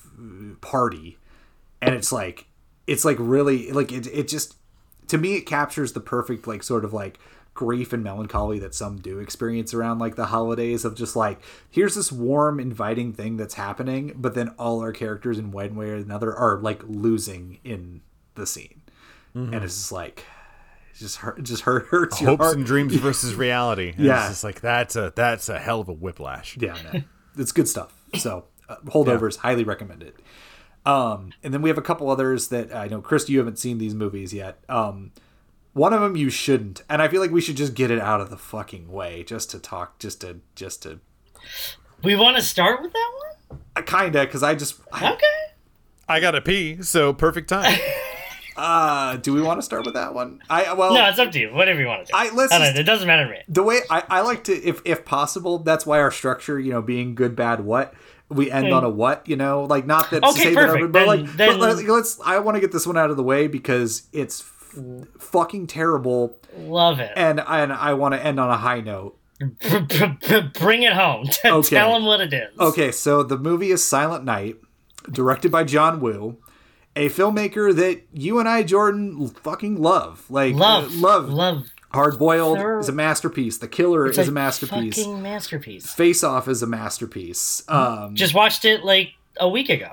Man, they just put a 4K out, or are putting a 4K out. This one, shit. Kino Lorber is, yeah, absolutely. Like just even like lesser Woo movies of like I like the Better Tomorrow movies, which like are solid. Hard Target even rocks. Like, dude, love Hard Target. Hard Target, punching that snake out. Yeah. Like, let's go. Wilford Brimley riding away on that donkey away from the exploding building. Dude, even like Mission Impossible 2, the whole last 30 minutes of Mission Impossible 2 rips. Like, look, so I just recently, like, it was, I think 4, whatever the most recent Mission Impossible was. I forgot the name of it. But like I did the whole rewatch. Oh, yeah. Like, I did, like, all of them through. And, dude, right off the bat, I get Mission Impossible 2. That movie fucks, man. Yeah, like, it's good. That movie absolutely slaps. Like, it has such a bad PR to it. It's got a bad rep, but it is fun. It really is. Like, it's that, I would say some of that John Woo melodrama doesn't work with the spy stuff, but, like, when it comes to the action... Man, like, so killer. But also, like, the very, like, sensual tub scene with Tandy Newton where they're, like hacking in and people are coming in. I was like, the first time in my life where I'm like, oh, yeah, Tom Cruise does feel like he has a sex appeal here. Yeah, absolutely. Like, it seems like it's working. Not since the volleyball scene in Top Gun. That, right? And the bummer is that the only bummer about Mission Impossible 2 is it followed directly a Brian De Palma spy film. Like, clearly, yes, that shift was too quick. Yeah. Oh, absolutely. But like, I liked 2 better than 3 upon the rewatch, and I used to think 3 was like much better than 2. Interesting. I mean, 3 at least has Philip Seymour Hoffman, like, which does a lot. It does a ton. But like, it just looks like an episode of Alias. Like, I forgot how much Mission Impossible 3 looks like a TV movie. But but 2, like, 2 rips in that. So I feel like we've set the stage well. We're very big fans of John Woo. So big fans. He's got a new movie out called Silent Night. And the premise is it's kind of the same premise as a movie that Chris and I talked about, and I don't know if you've seen it, is No One Will Save You. It's on Hulu. It's like a sci-fi movie. It's not bad. Oh, yes, sci-fi horror movie. Yes. Yeah. The one with Caitlin Dever, however you pronounce her name. Yes. Which she's good. And we had our issues with the movie, but we liked it overall. I have issues with that movie. Yeah, I figured if you probably might, but well crafted at least. Like, but 100%. But Silent Night is a similar gimmick in that it's a nearly wordless movie where there's like dialogue expositions being done through like radio and things like that, but like most people do not speak in this movie. And it stars Joel Kinnaman, the best Charlie Hunnam out of I was trying to think of another generic like actor. No, you're right, but I also I genuinely really like Joel Kinnaman. I like him too. I liked him in the James Gunn Suicide Squad movie. I did a lot. Yeah, I don't fault him for the the RoboCop remake. I actually think he's fine in it. Like the movie's not good, but it's not his fault. I think he's totally fine. He's in the Killing. What's that? And weirdly enough, no plan to prep for this. I recently just rewatched all The Killing. Oh, did you really? I did. I'm now on season 4, their last season where they got canceled. Yeah. But dude is a good actor. He is a good actor. He can throw his weight around, and he can do, which before I guess you're still introing it, which is why it interested me that it was okay, I assume he was not going to talk at all through the film. Yeah. And I was like, okay, give him a shot to kind of do something. And But I would have thought I understand him not talking, but it makes no sense for no one else to be talking in this movie. It doesn't make any sense. You don't buy the setup. I was going to ask you what you thought about the movie, but I feel like we've already sort of spilled that hand a little bit. I mean, not explicitly. No. Wait, no. Did you go first last time? You go first this time. You tell me. I guess have I not gone first? Well, thank you for I don't know. I missed the holdovers. I was getting drunk. Gotcha. Fair enough. I was getting drunk explicitly for this review. Okay, so I do usually, I don't know why, I just tend to take the reins. I ask Chris usually. So thank you for passing it to me. I guess I have not gone first, so I will go first and say this movie fucking sucks. I am not going to mince words. This movie is terrible, and it's terrible on multiple fronts. The setup is not believable for the speaking. So that's issue number 1. Issue number 2, which is the biggest issue of this movie is inherently fucking racist. Insanely racist. That is explicit. It's explicit. And it's the lack of dialogue. It probably would have been with dialogue, but the lack of dialogue makes it even worse. Because you are telling the audience through visual cues, because the villains of this movie are the most stereotypical Mexican gang stereotypes that you could possibly put in one single film. And I feel like they had a spinboard of what is this other Mexican gangster doing? And they're drugs, beating up a lady, whatever it is. But you're visually conveying in this movie that has no dialogue, that you're having the audience infer what's happening without having the dialogue, that you are telling them explicitly the white guy good, brown people bad. That's the way that it's trying to do it. 100%. And it baffled me, especially from someone who's not a white American filmmaker. Mm-hmm. That's the thing that's so baffling about the whole thing. I know he was one of the producers, and there are some other producers. There's a tough, because I've been trying to reconcile that as well. There's a tough thing with when you, as much as I love Wu as a person, you do have to go back, and he is very cop friendly. Yeah, I mean that's true. And this is an incredibly cop friendly film. Yeah, there's a lot of propaganda in his movies, which you know, I mean, but look, I love him, but I have to understand it. I agree. No, that's a valid point. That's a good thing. That was an underlying theme through a lot of the movies we just rattled off that we love. We love Hard Boiled and The Killer and A Better Tomorrow, but they are very cop friendly. I agree with that. But the big difference here, in addition to it being inherently racist, because I think I don't know if I told you this watching through text. I just rewatched Training Day recently because I picked up a couple Black Friday 4Ks. Training Day still slaps. It's so good. Fuck yeah. But I was thinking in that movie, I was thinking about the scene where Ethan Hawke's with Cliff Curtis and the other gang members. And I was, and there's actually a Tuco. nuance to that. Nuco. There was nuance. And I was just trying to imagine that scene without dialogue and how racist that would come across if it wasn't. How it looks. You know, but when you have the conversation, it at least breaks down barriers, unless, but this movie. There's characterization of someone. Exactly. Even if they're quote unquote the villain and bad. Yes, there's characterization, which by taking that, you're just like, again, it just baffled me, the decisions that they made in this movie. And the third thing that's wrong with it, that's the next biggest thing wrong, in addition to the racism, is like the one thing that could save it, as we talked about with the other, is like if the action slapped. Like we expect that from John Woo. The action is terrible in this movie. Like it is so clunky and indiscernible. Digital blood, digital smears. Like I want to give you the floor because you had a perfect description of why the action doesn't work, and I was like, I could not describe it better than that. So I'll hand it over to you for that.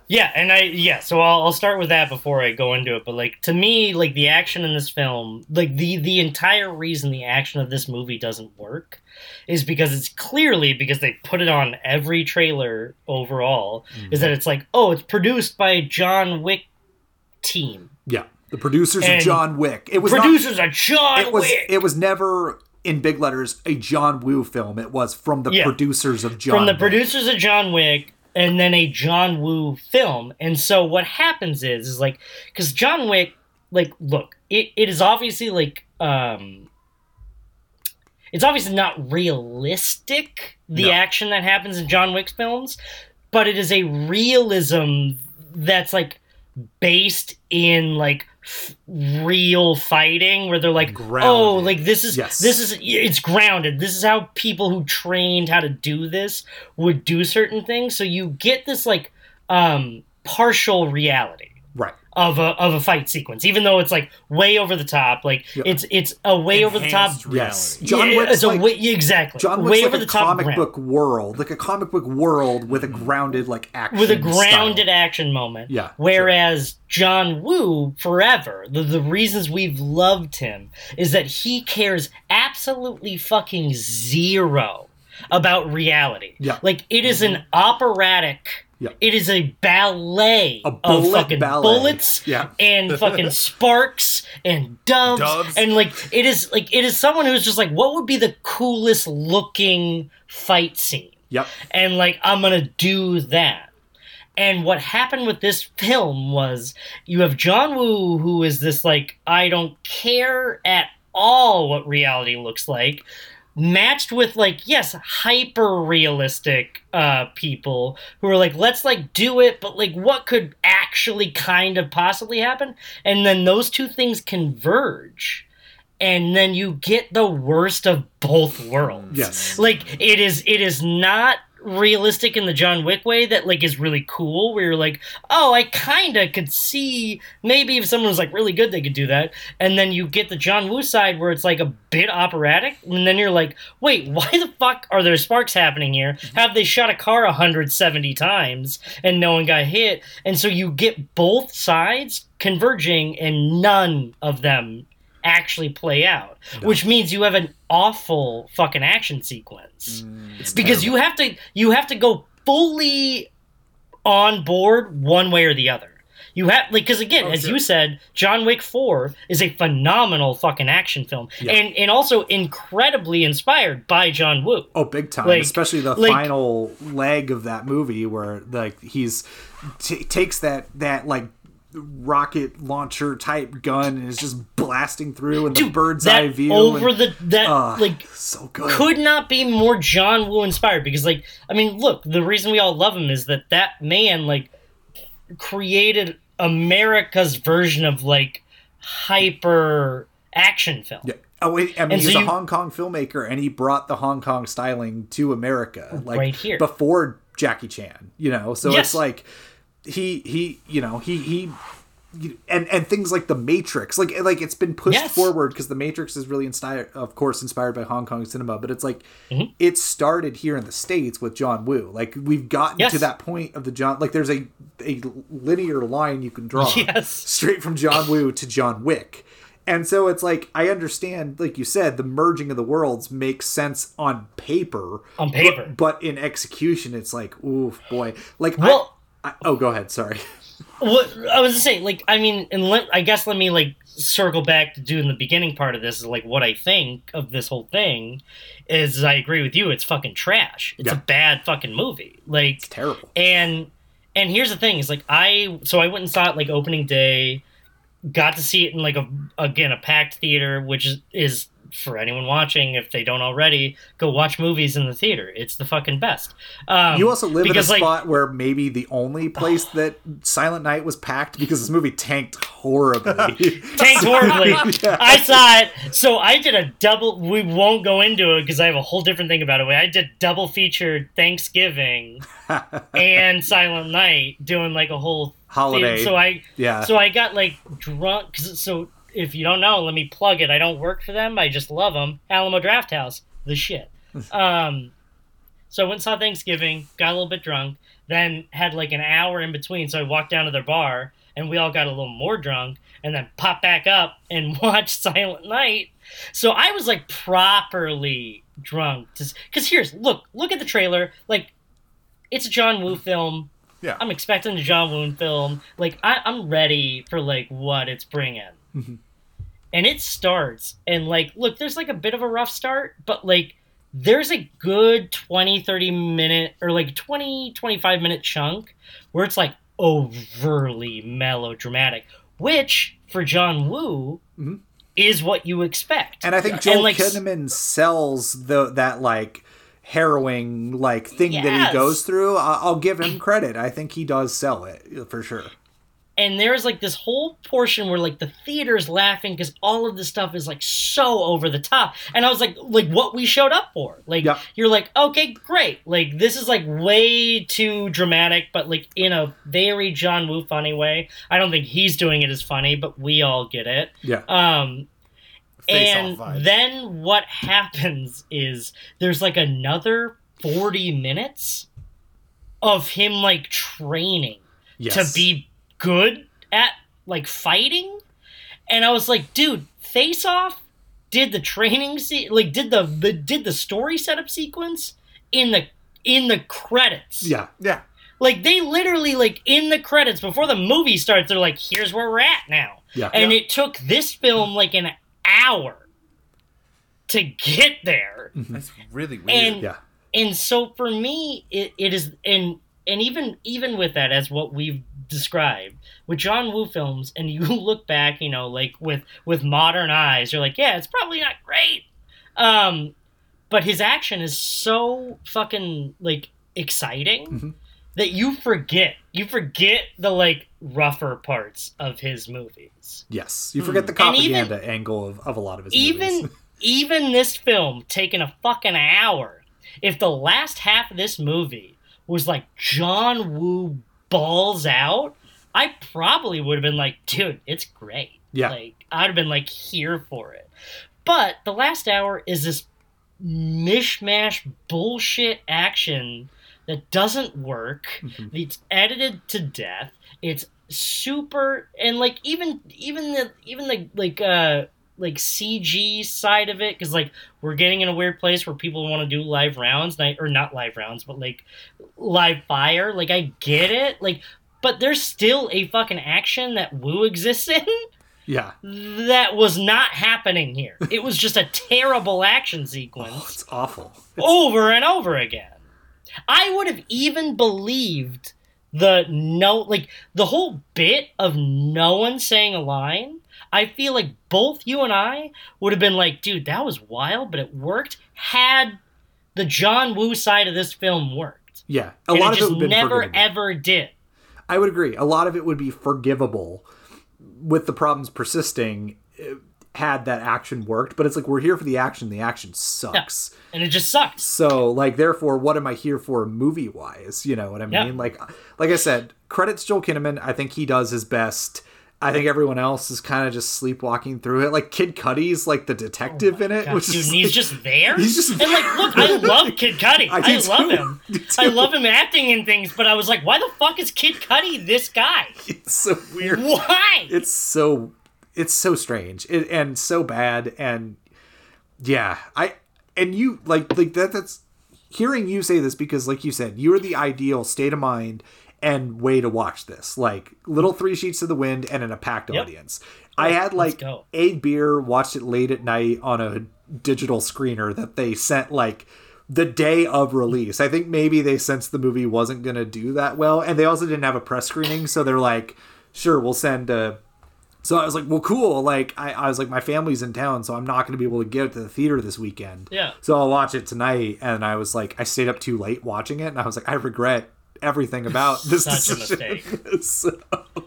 Well, again, and like that early portion of like overly melodramatic, like the whole theater's laughing, and I was like, yes, this is it. I was like, this is like the build up you want for the Woo stuff. Like, it's so ridiculous. And again, and we've talked about it, the one single thing I will praise this movie for is that they have a match cut from a tear rolling down the cheek, and as it falls off the jaw, it turns into a bullet hitting the table, and it was one of the greatest shots I've ever seen in my entire life. It was a cool match cut. I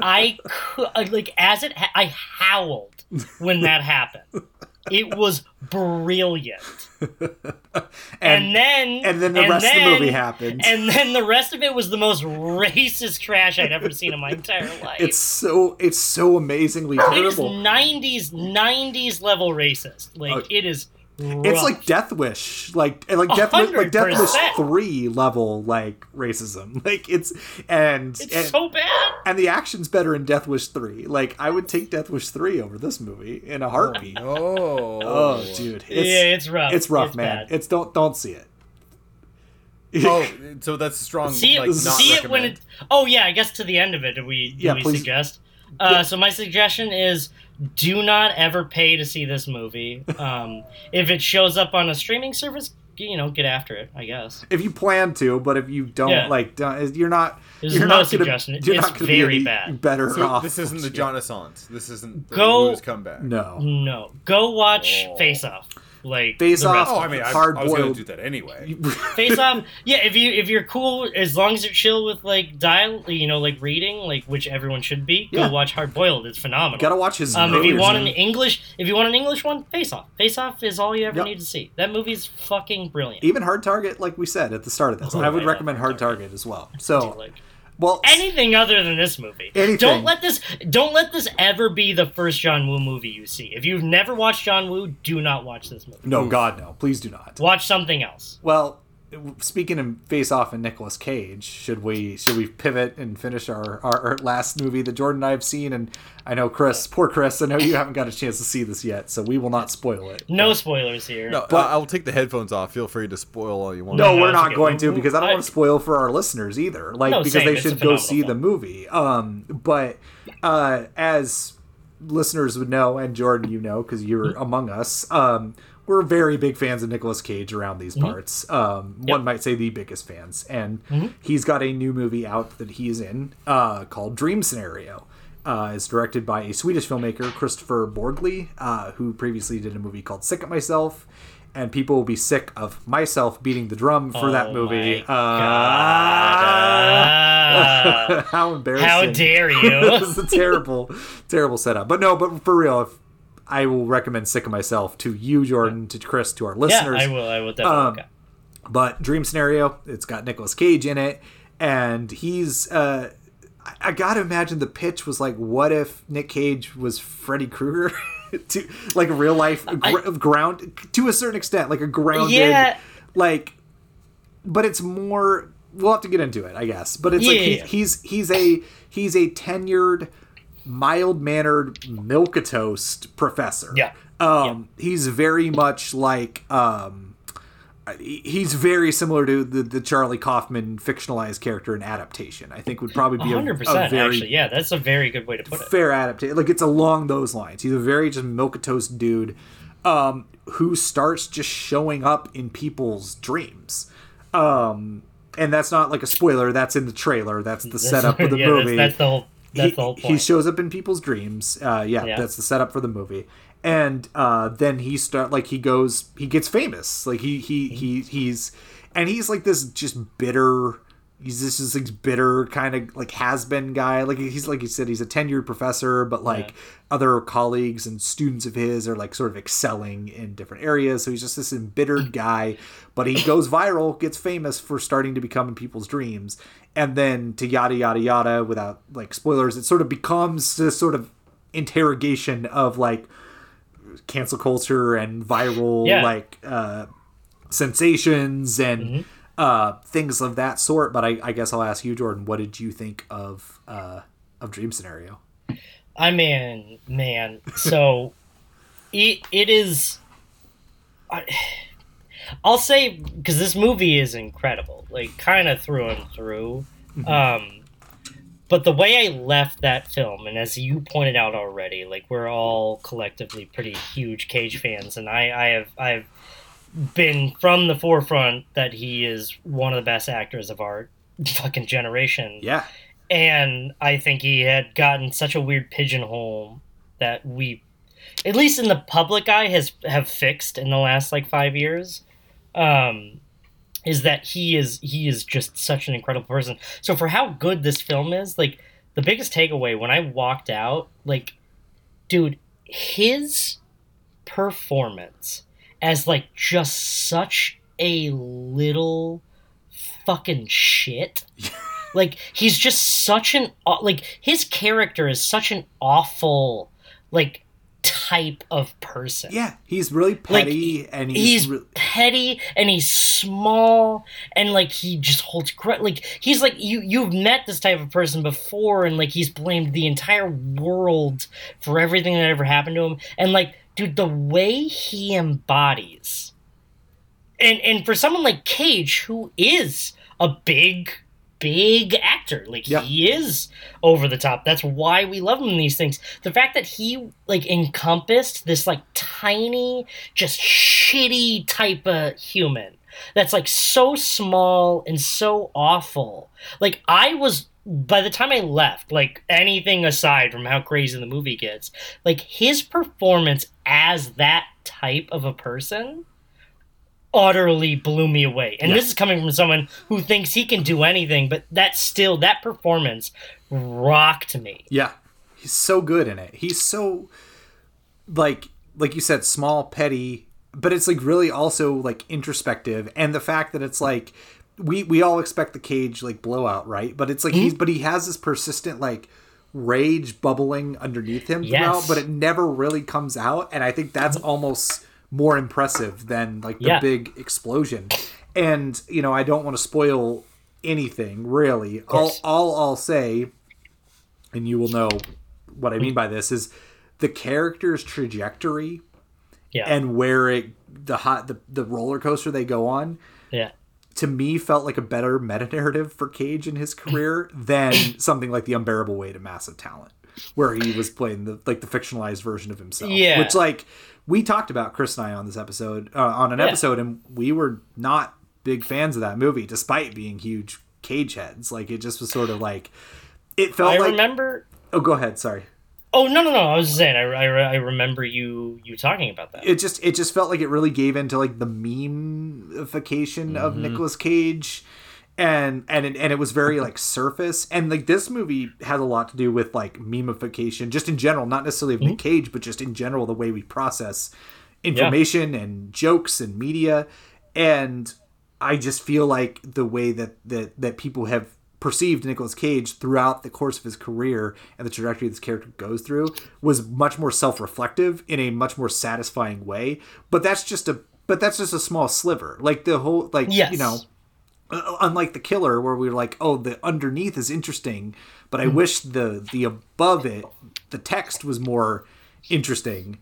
Whereas like this, it's like the meta narrative is interesting, but the text is wildly entertaining and interesting in this movie. Like, it's such a ride. It's so fun. It's so good. And on top of that, like I honestly had not thought of it as like a meta narrative of his career. Like, I knew he was like doing these other things, but it was very interesting when you were like, because we talked about it a little earlier, but then just saying it now, like I didn't really look at it in that like focus, but it does make sense. It makes a lot of sense. And I didn't really until after the fact, like, because I was sort of just chewing on the movie, because I was like, you know, because the movie's pretty kind of nuts. Like, the movie, it's bizarre. It's so strange. It's surreal. It's absurd. It's hilarious, and it and it takes so many different turns that you don't expect, and all of them satisfying. Like, I think every turn is the right decision 100%. And it's satisfying. But it wasn't until after, like, I was sort of thinking about it, I was like, oh, this actually would work as like a like reflection of Cage and his career. What he's doing. Which, like,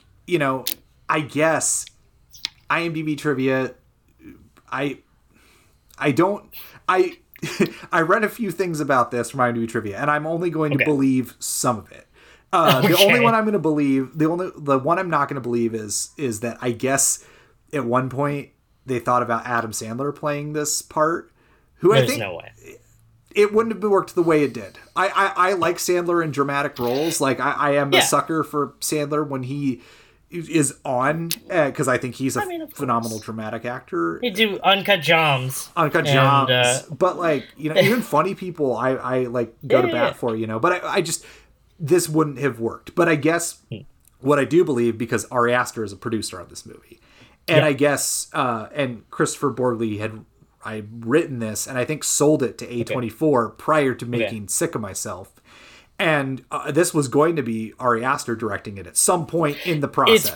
It's funny because when I saw him produce, like when I watched it, I didn't know until I was in the theater, but as soon as I saw it, I was like, oh yeah, this seems like it would have been an Ari Aster thing. Yeah, so at some point in the development process, he was attached to it. And I guess apparently then Sick of Myself had come out, like it just, like, hit the festivals, and he watched it, and he's like, oh no, this guy can direct it. Like he can direct his own script. Like he's got it. And I'm glad they let him do it, because like it was sort of like to my understanding, it was like no one else. I don't want anyone else for this part. It has to be Nicolas Cage.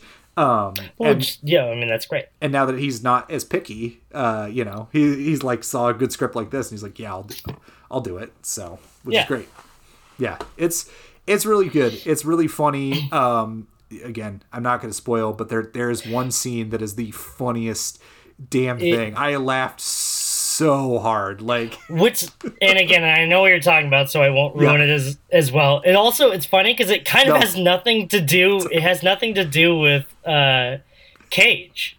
Like, it's just a very, very perfectly funny scene. Yeah, like, it's a great. Like, Cage is there, like, obviously. Oh yeah, but the build up in the scene. But like the comedic element of that scene doesn't really have much to do with him. It was like that comes back to this. It was like a very well written and well directed movie. Just well staged. Everything is super well done. Yeah, it's super funny. Great little supporting roles too. Like everyone, for people, like the Michael Cera, and then the Tim Meadows. I forgot her name, the one that's in the scene with Michael Cera, who did, like, was that the gal from the Sorry to Bother You, and... Oh, yeah, now I gotta look. I always forget her name. Curly hair. Is it the girl from, I thought it was the girl, sorry, Chris! Answer! Huh? Did you see Sorry to Bother You? Yes. Okay, the girl in the elevator who's punching the numbers in, she's in a bunch of comedic roles. Do you know her name? Is it not the girl that punches the numbers in? No. I'm saying the actress from that role. Do we know her name? No, is that not it? Oh, yes, it is the girl that punches the numbers. Yeah. I always thought it was something really weird. I was mistaken. Is it Tessa But anyway, Thompson? No. She's like one of the leads in it. Oh, Kate. And she's in a bunch of comedy roles. Kate Berlance. Kate Berlance. Okay. Yeah. Yes. Okay. Because I thought it was. Sorry, I totally thought it was the gal from Righteous Gemstones. They do look a lot alike. Oh yeah. But yeah, no, you're right. She's in Sorry to Bother You. She's in Don't Worry, Darling. Well, yeah, she's in that, but she always shows up as like a bit small part in a thing and is like the funniest fucking person. She's the box office girl in Once Upon a Time in Hollywood when Sharon Tate goes to see the Wrecking Crew, and she's like, "You're in the movie." Like, yeah. So but no, I mean, so that whole movie has all of these like great bit parts in it. It is so funny enough, like coming back to like what let me like pretend like this was all a very smart plot.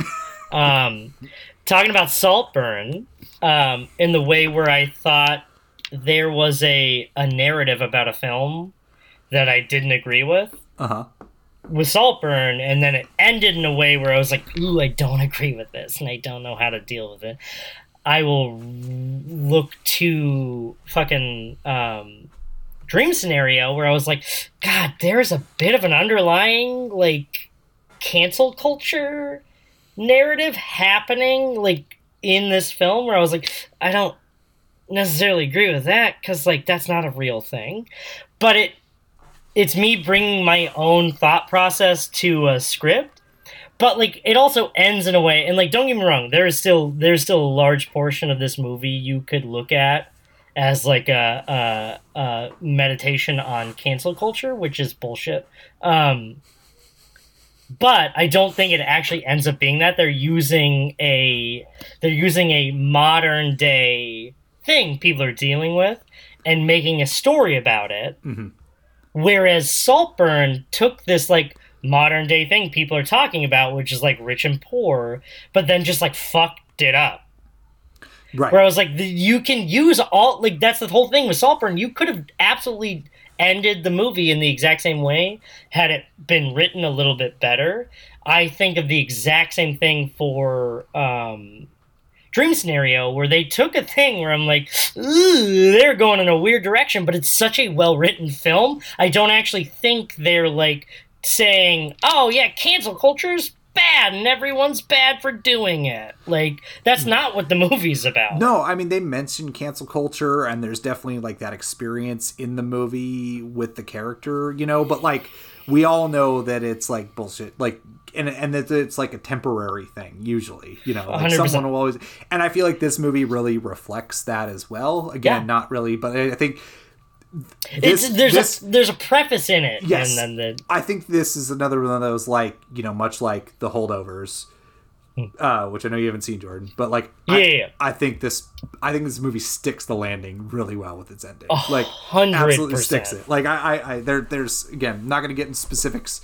Yeah. I look forward to speaking in the group chat once Chris sees it, text about it, because there's like the thing in particular when they like included that in the ending where I'm like, this is just brilliant. This might be too insider baseball for writers and critics, but I'm like, that's funny. But it is like hilarious. They do like the build up.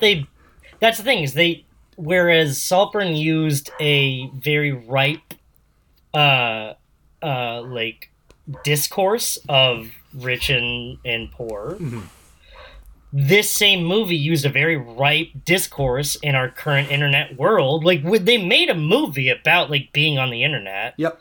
Like so they really like took a very ripe like thing and did not end it in a way where you're like, oh God, you're with the like fucking incels, like, what are you doing? Yes. Like, to me it was like such a perfect like dichotomy, whereas I think overall I loved Saltburn as a film more up into a point, and then you look at Dream Scenario, where I was like, part of me was like a little worried kind of the whole time. I was like, ooh, what were they gonna say about this? And then they just didn't. It was just used as a vessel. Yeah. And then by the end of it, I was like, oh, you were just saying a story about people. Yeah. Mm-hmm. And Saltburn did that and then crashed and burned into ending in a place that was like really rough. Crashed and Saltburned, if you will. Hey! No one should let me out of here again. It's second time That's in this the end one. of the episode, everybody. Thanks for tuning in to... Unacceptable. I have to be reined in. It was bad. But no, I'm right there with you. Like, I think what Saltburn is trying to get at is potentially more interesting, and it blows it. And the Dream Scenario just... It may not be as interesting or what. It's a common thing, but it's a common thing, and they stick the landing, because the characters are so well defined throughout the movie. Yes, like it's you really give a fuck about him. Yeah, like, absolutely. You care who. Even Cage, who's like his character, frankly, kind of does suck. Like you said, he sucks, but you do care about what's happening anyway. Like, you're engaged in the narrative. So highly recommend Dream Scenario. It is out in theaters. Yeah, please go watch it. And also, just like, if anyone here, I don't think they would be, but if anyone here is like not a Cage stan, like, dude, look at his filmography. Yeah. Go and watch the motherfucker is the best. Yes. So I mean, people gave up on Cage and started memifying him. I mean, even at his heyday in like the 90s of being like, Con Air, are you kidding me? And I still stand by Con Air being fucking incredible. It's great. well, I mean, Put the bunny down. I mean, I don't love Con Air, but I do. But I love The Rock and Face Off. Yeah. I think they're phenomenal movies. So. But I know that he ran into financial troubles in the early 2000s, and people wanted to like shit on him and stuff. But like, honestly, he's doing his best work now. Like Pig, right now. Yeah. I mean, look, Pig. Like Pig, for I think a lot of people was the reminder that he is a great actor again. Like, which is crazy because it was so recently. But like Pig, like the fact that he did he get nominated for it or no? No, but he should have. He should have won. For it. Here's the thing. It's crazy to me they didn't win, but the fact that he wasn't nominated for Pig is insane.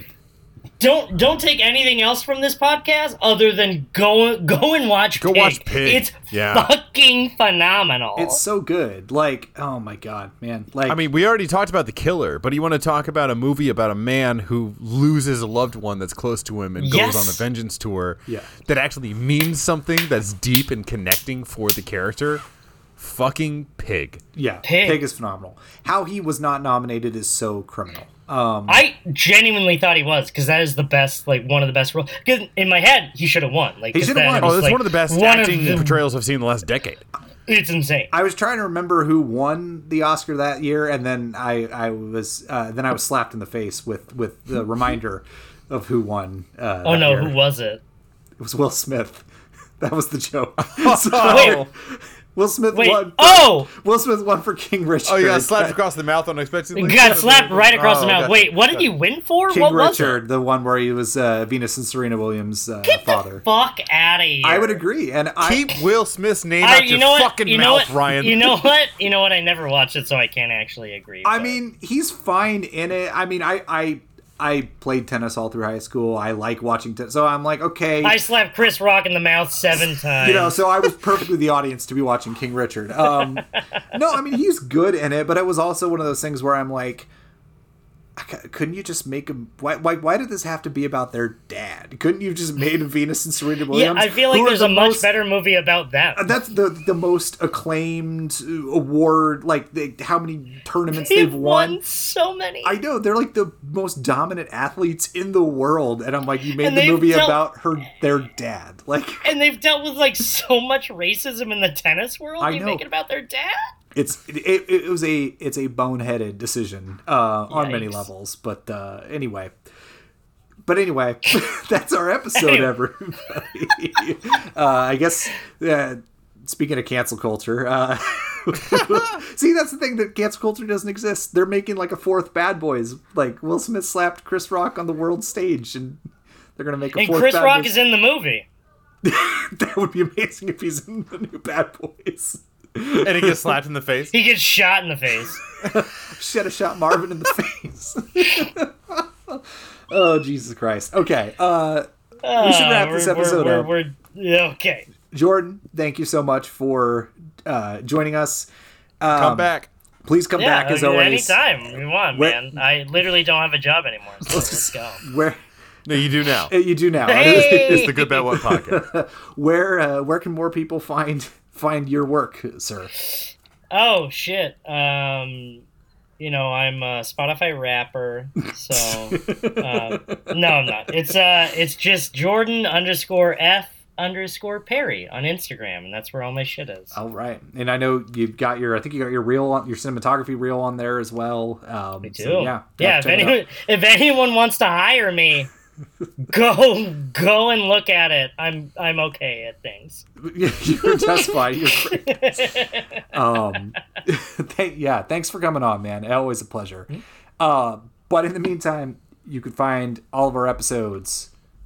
I didn't read the script. You can find and subscribe to us on Apple Podcasts, Spotify, Stitcher, iHeartRadio, Google Podcasts, and many others. You can subscribe to us on Patreon at patreon.com/thegoodbadwhat. You can follow us on Instagram at thegoodbadwhat, or email us at thegoodthebadthewhat@gmail.com. Our logo comes from Michelle Parkos, and our theme music comes from Paco, whose portfolio and SoundCloud link you can find in the show notes, respectively. Chris, where can more people find you online? I wouldn't, but if you wanted to, you could find me on Letterboxd at C_THOM. You could follow me on Letterboxd, Ryan_Oliver.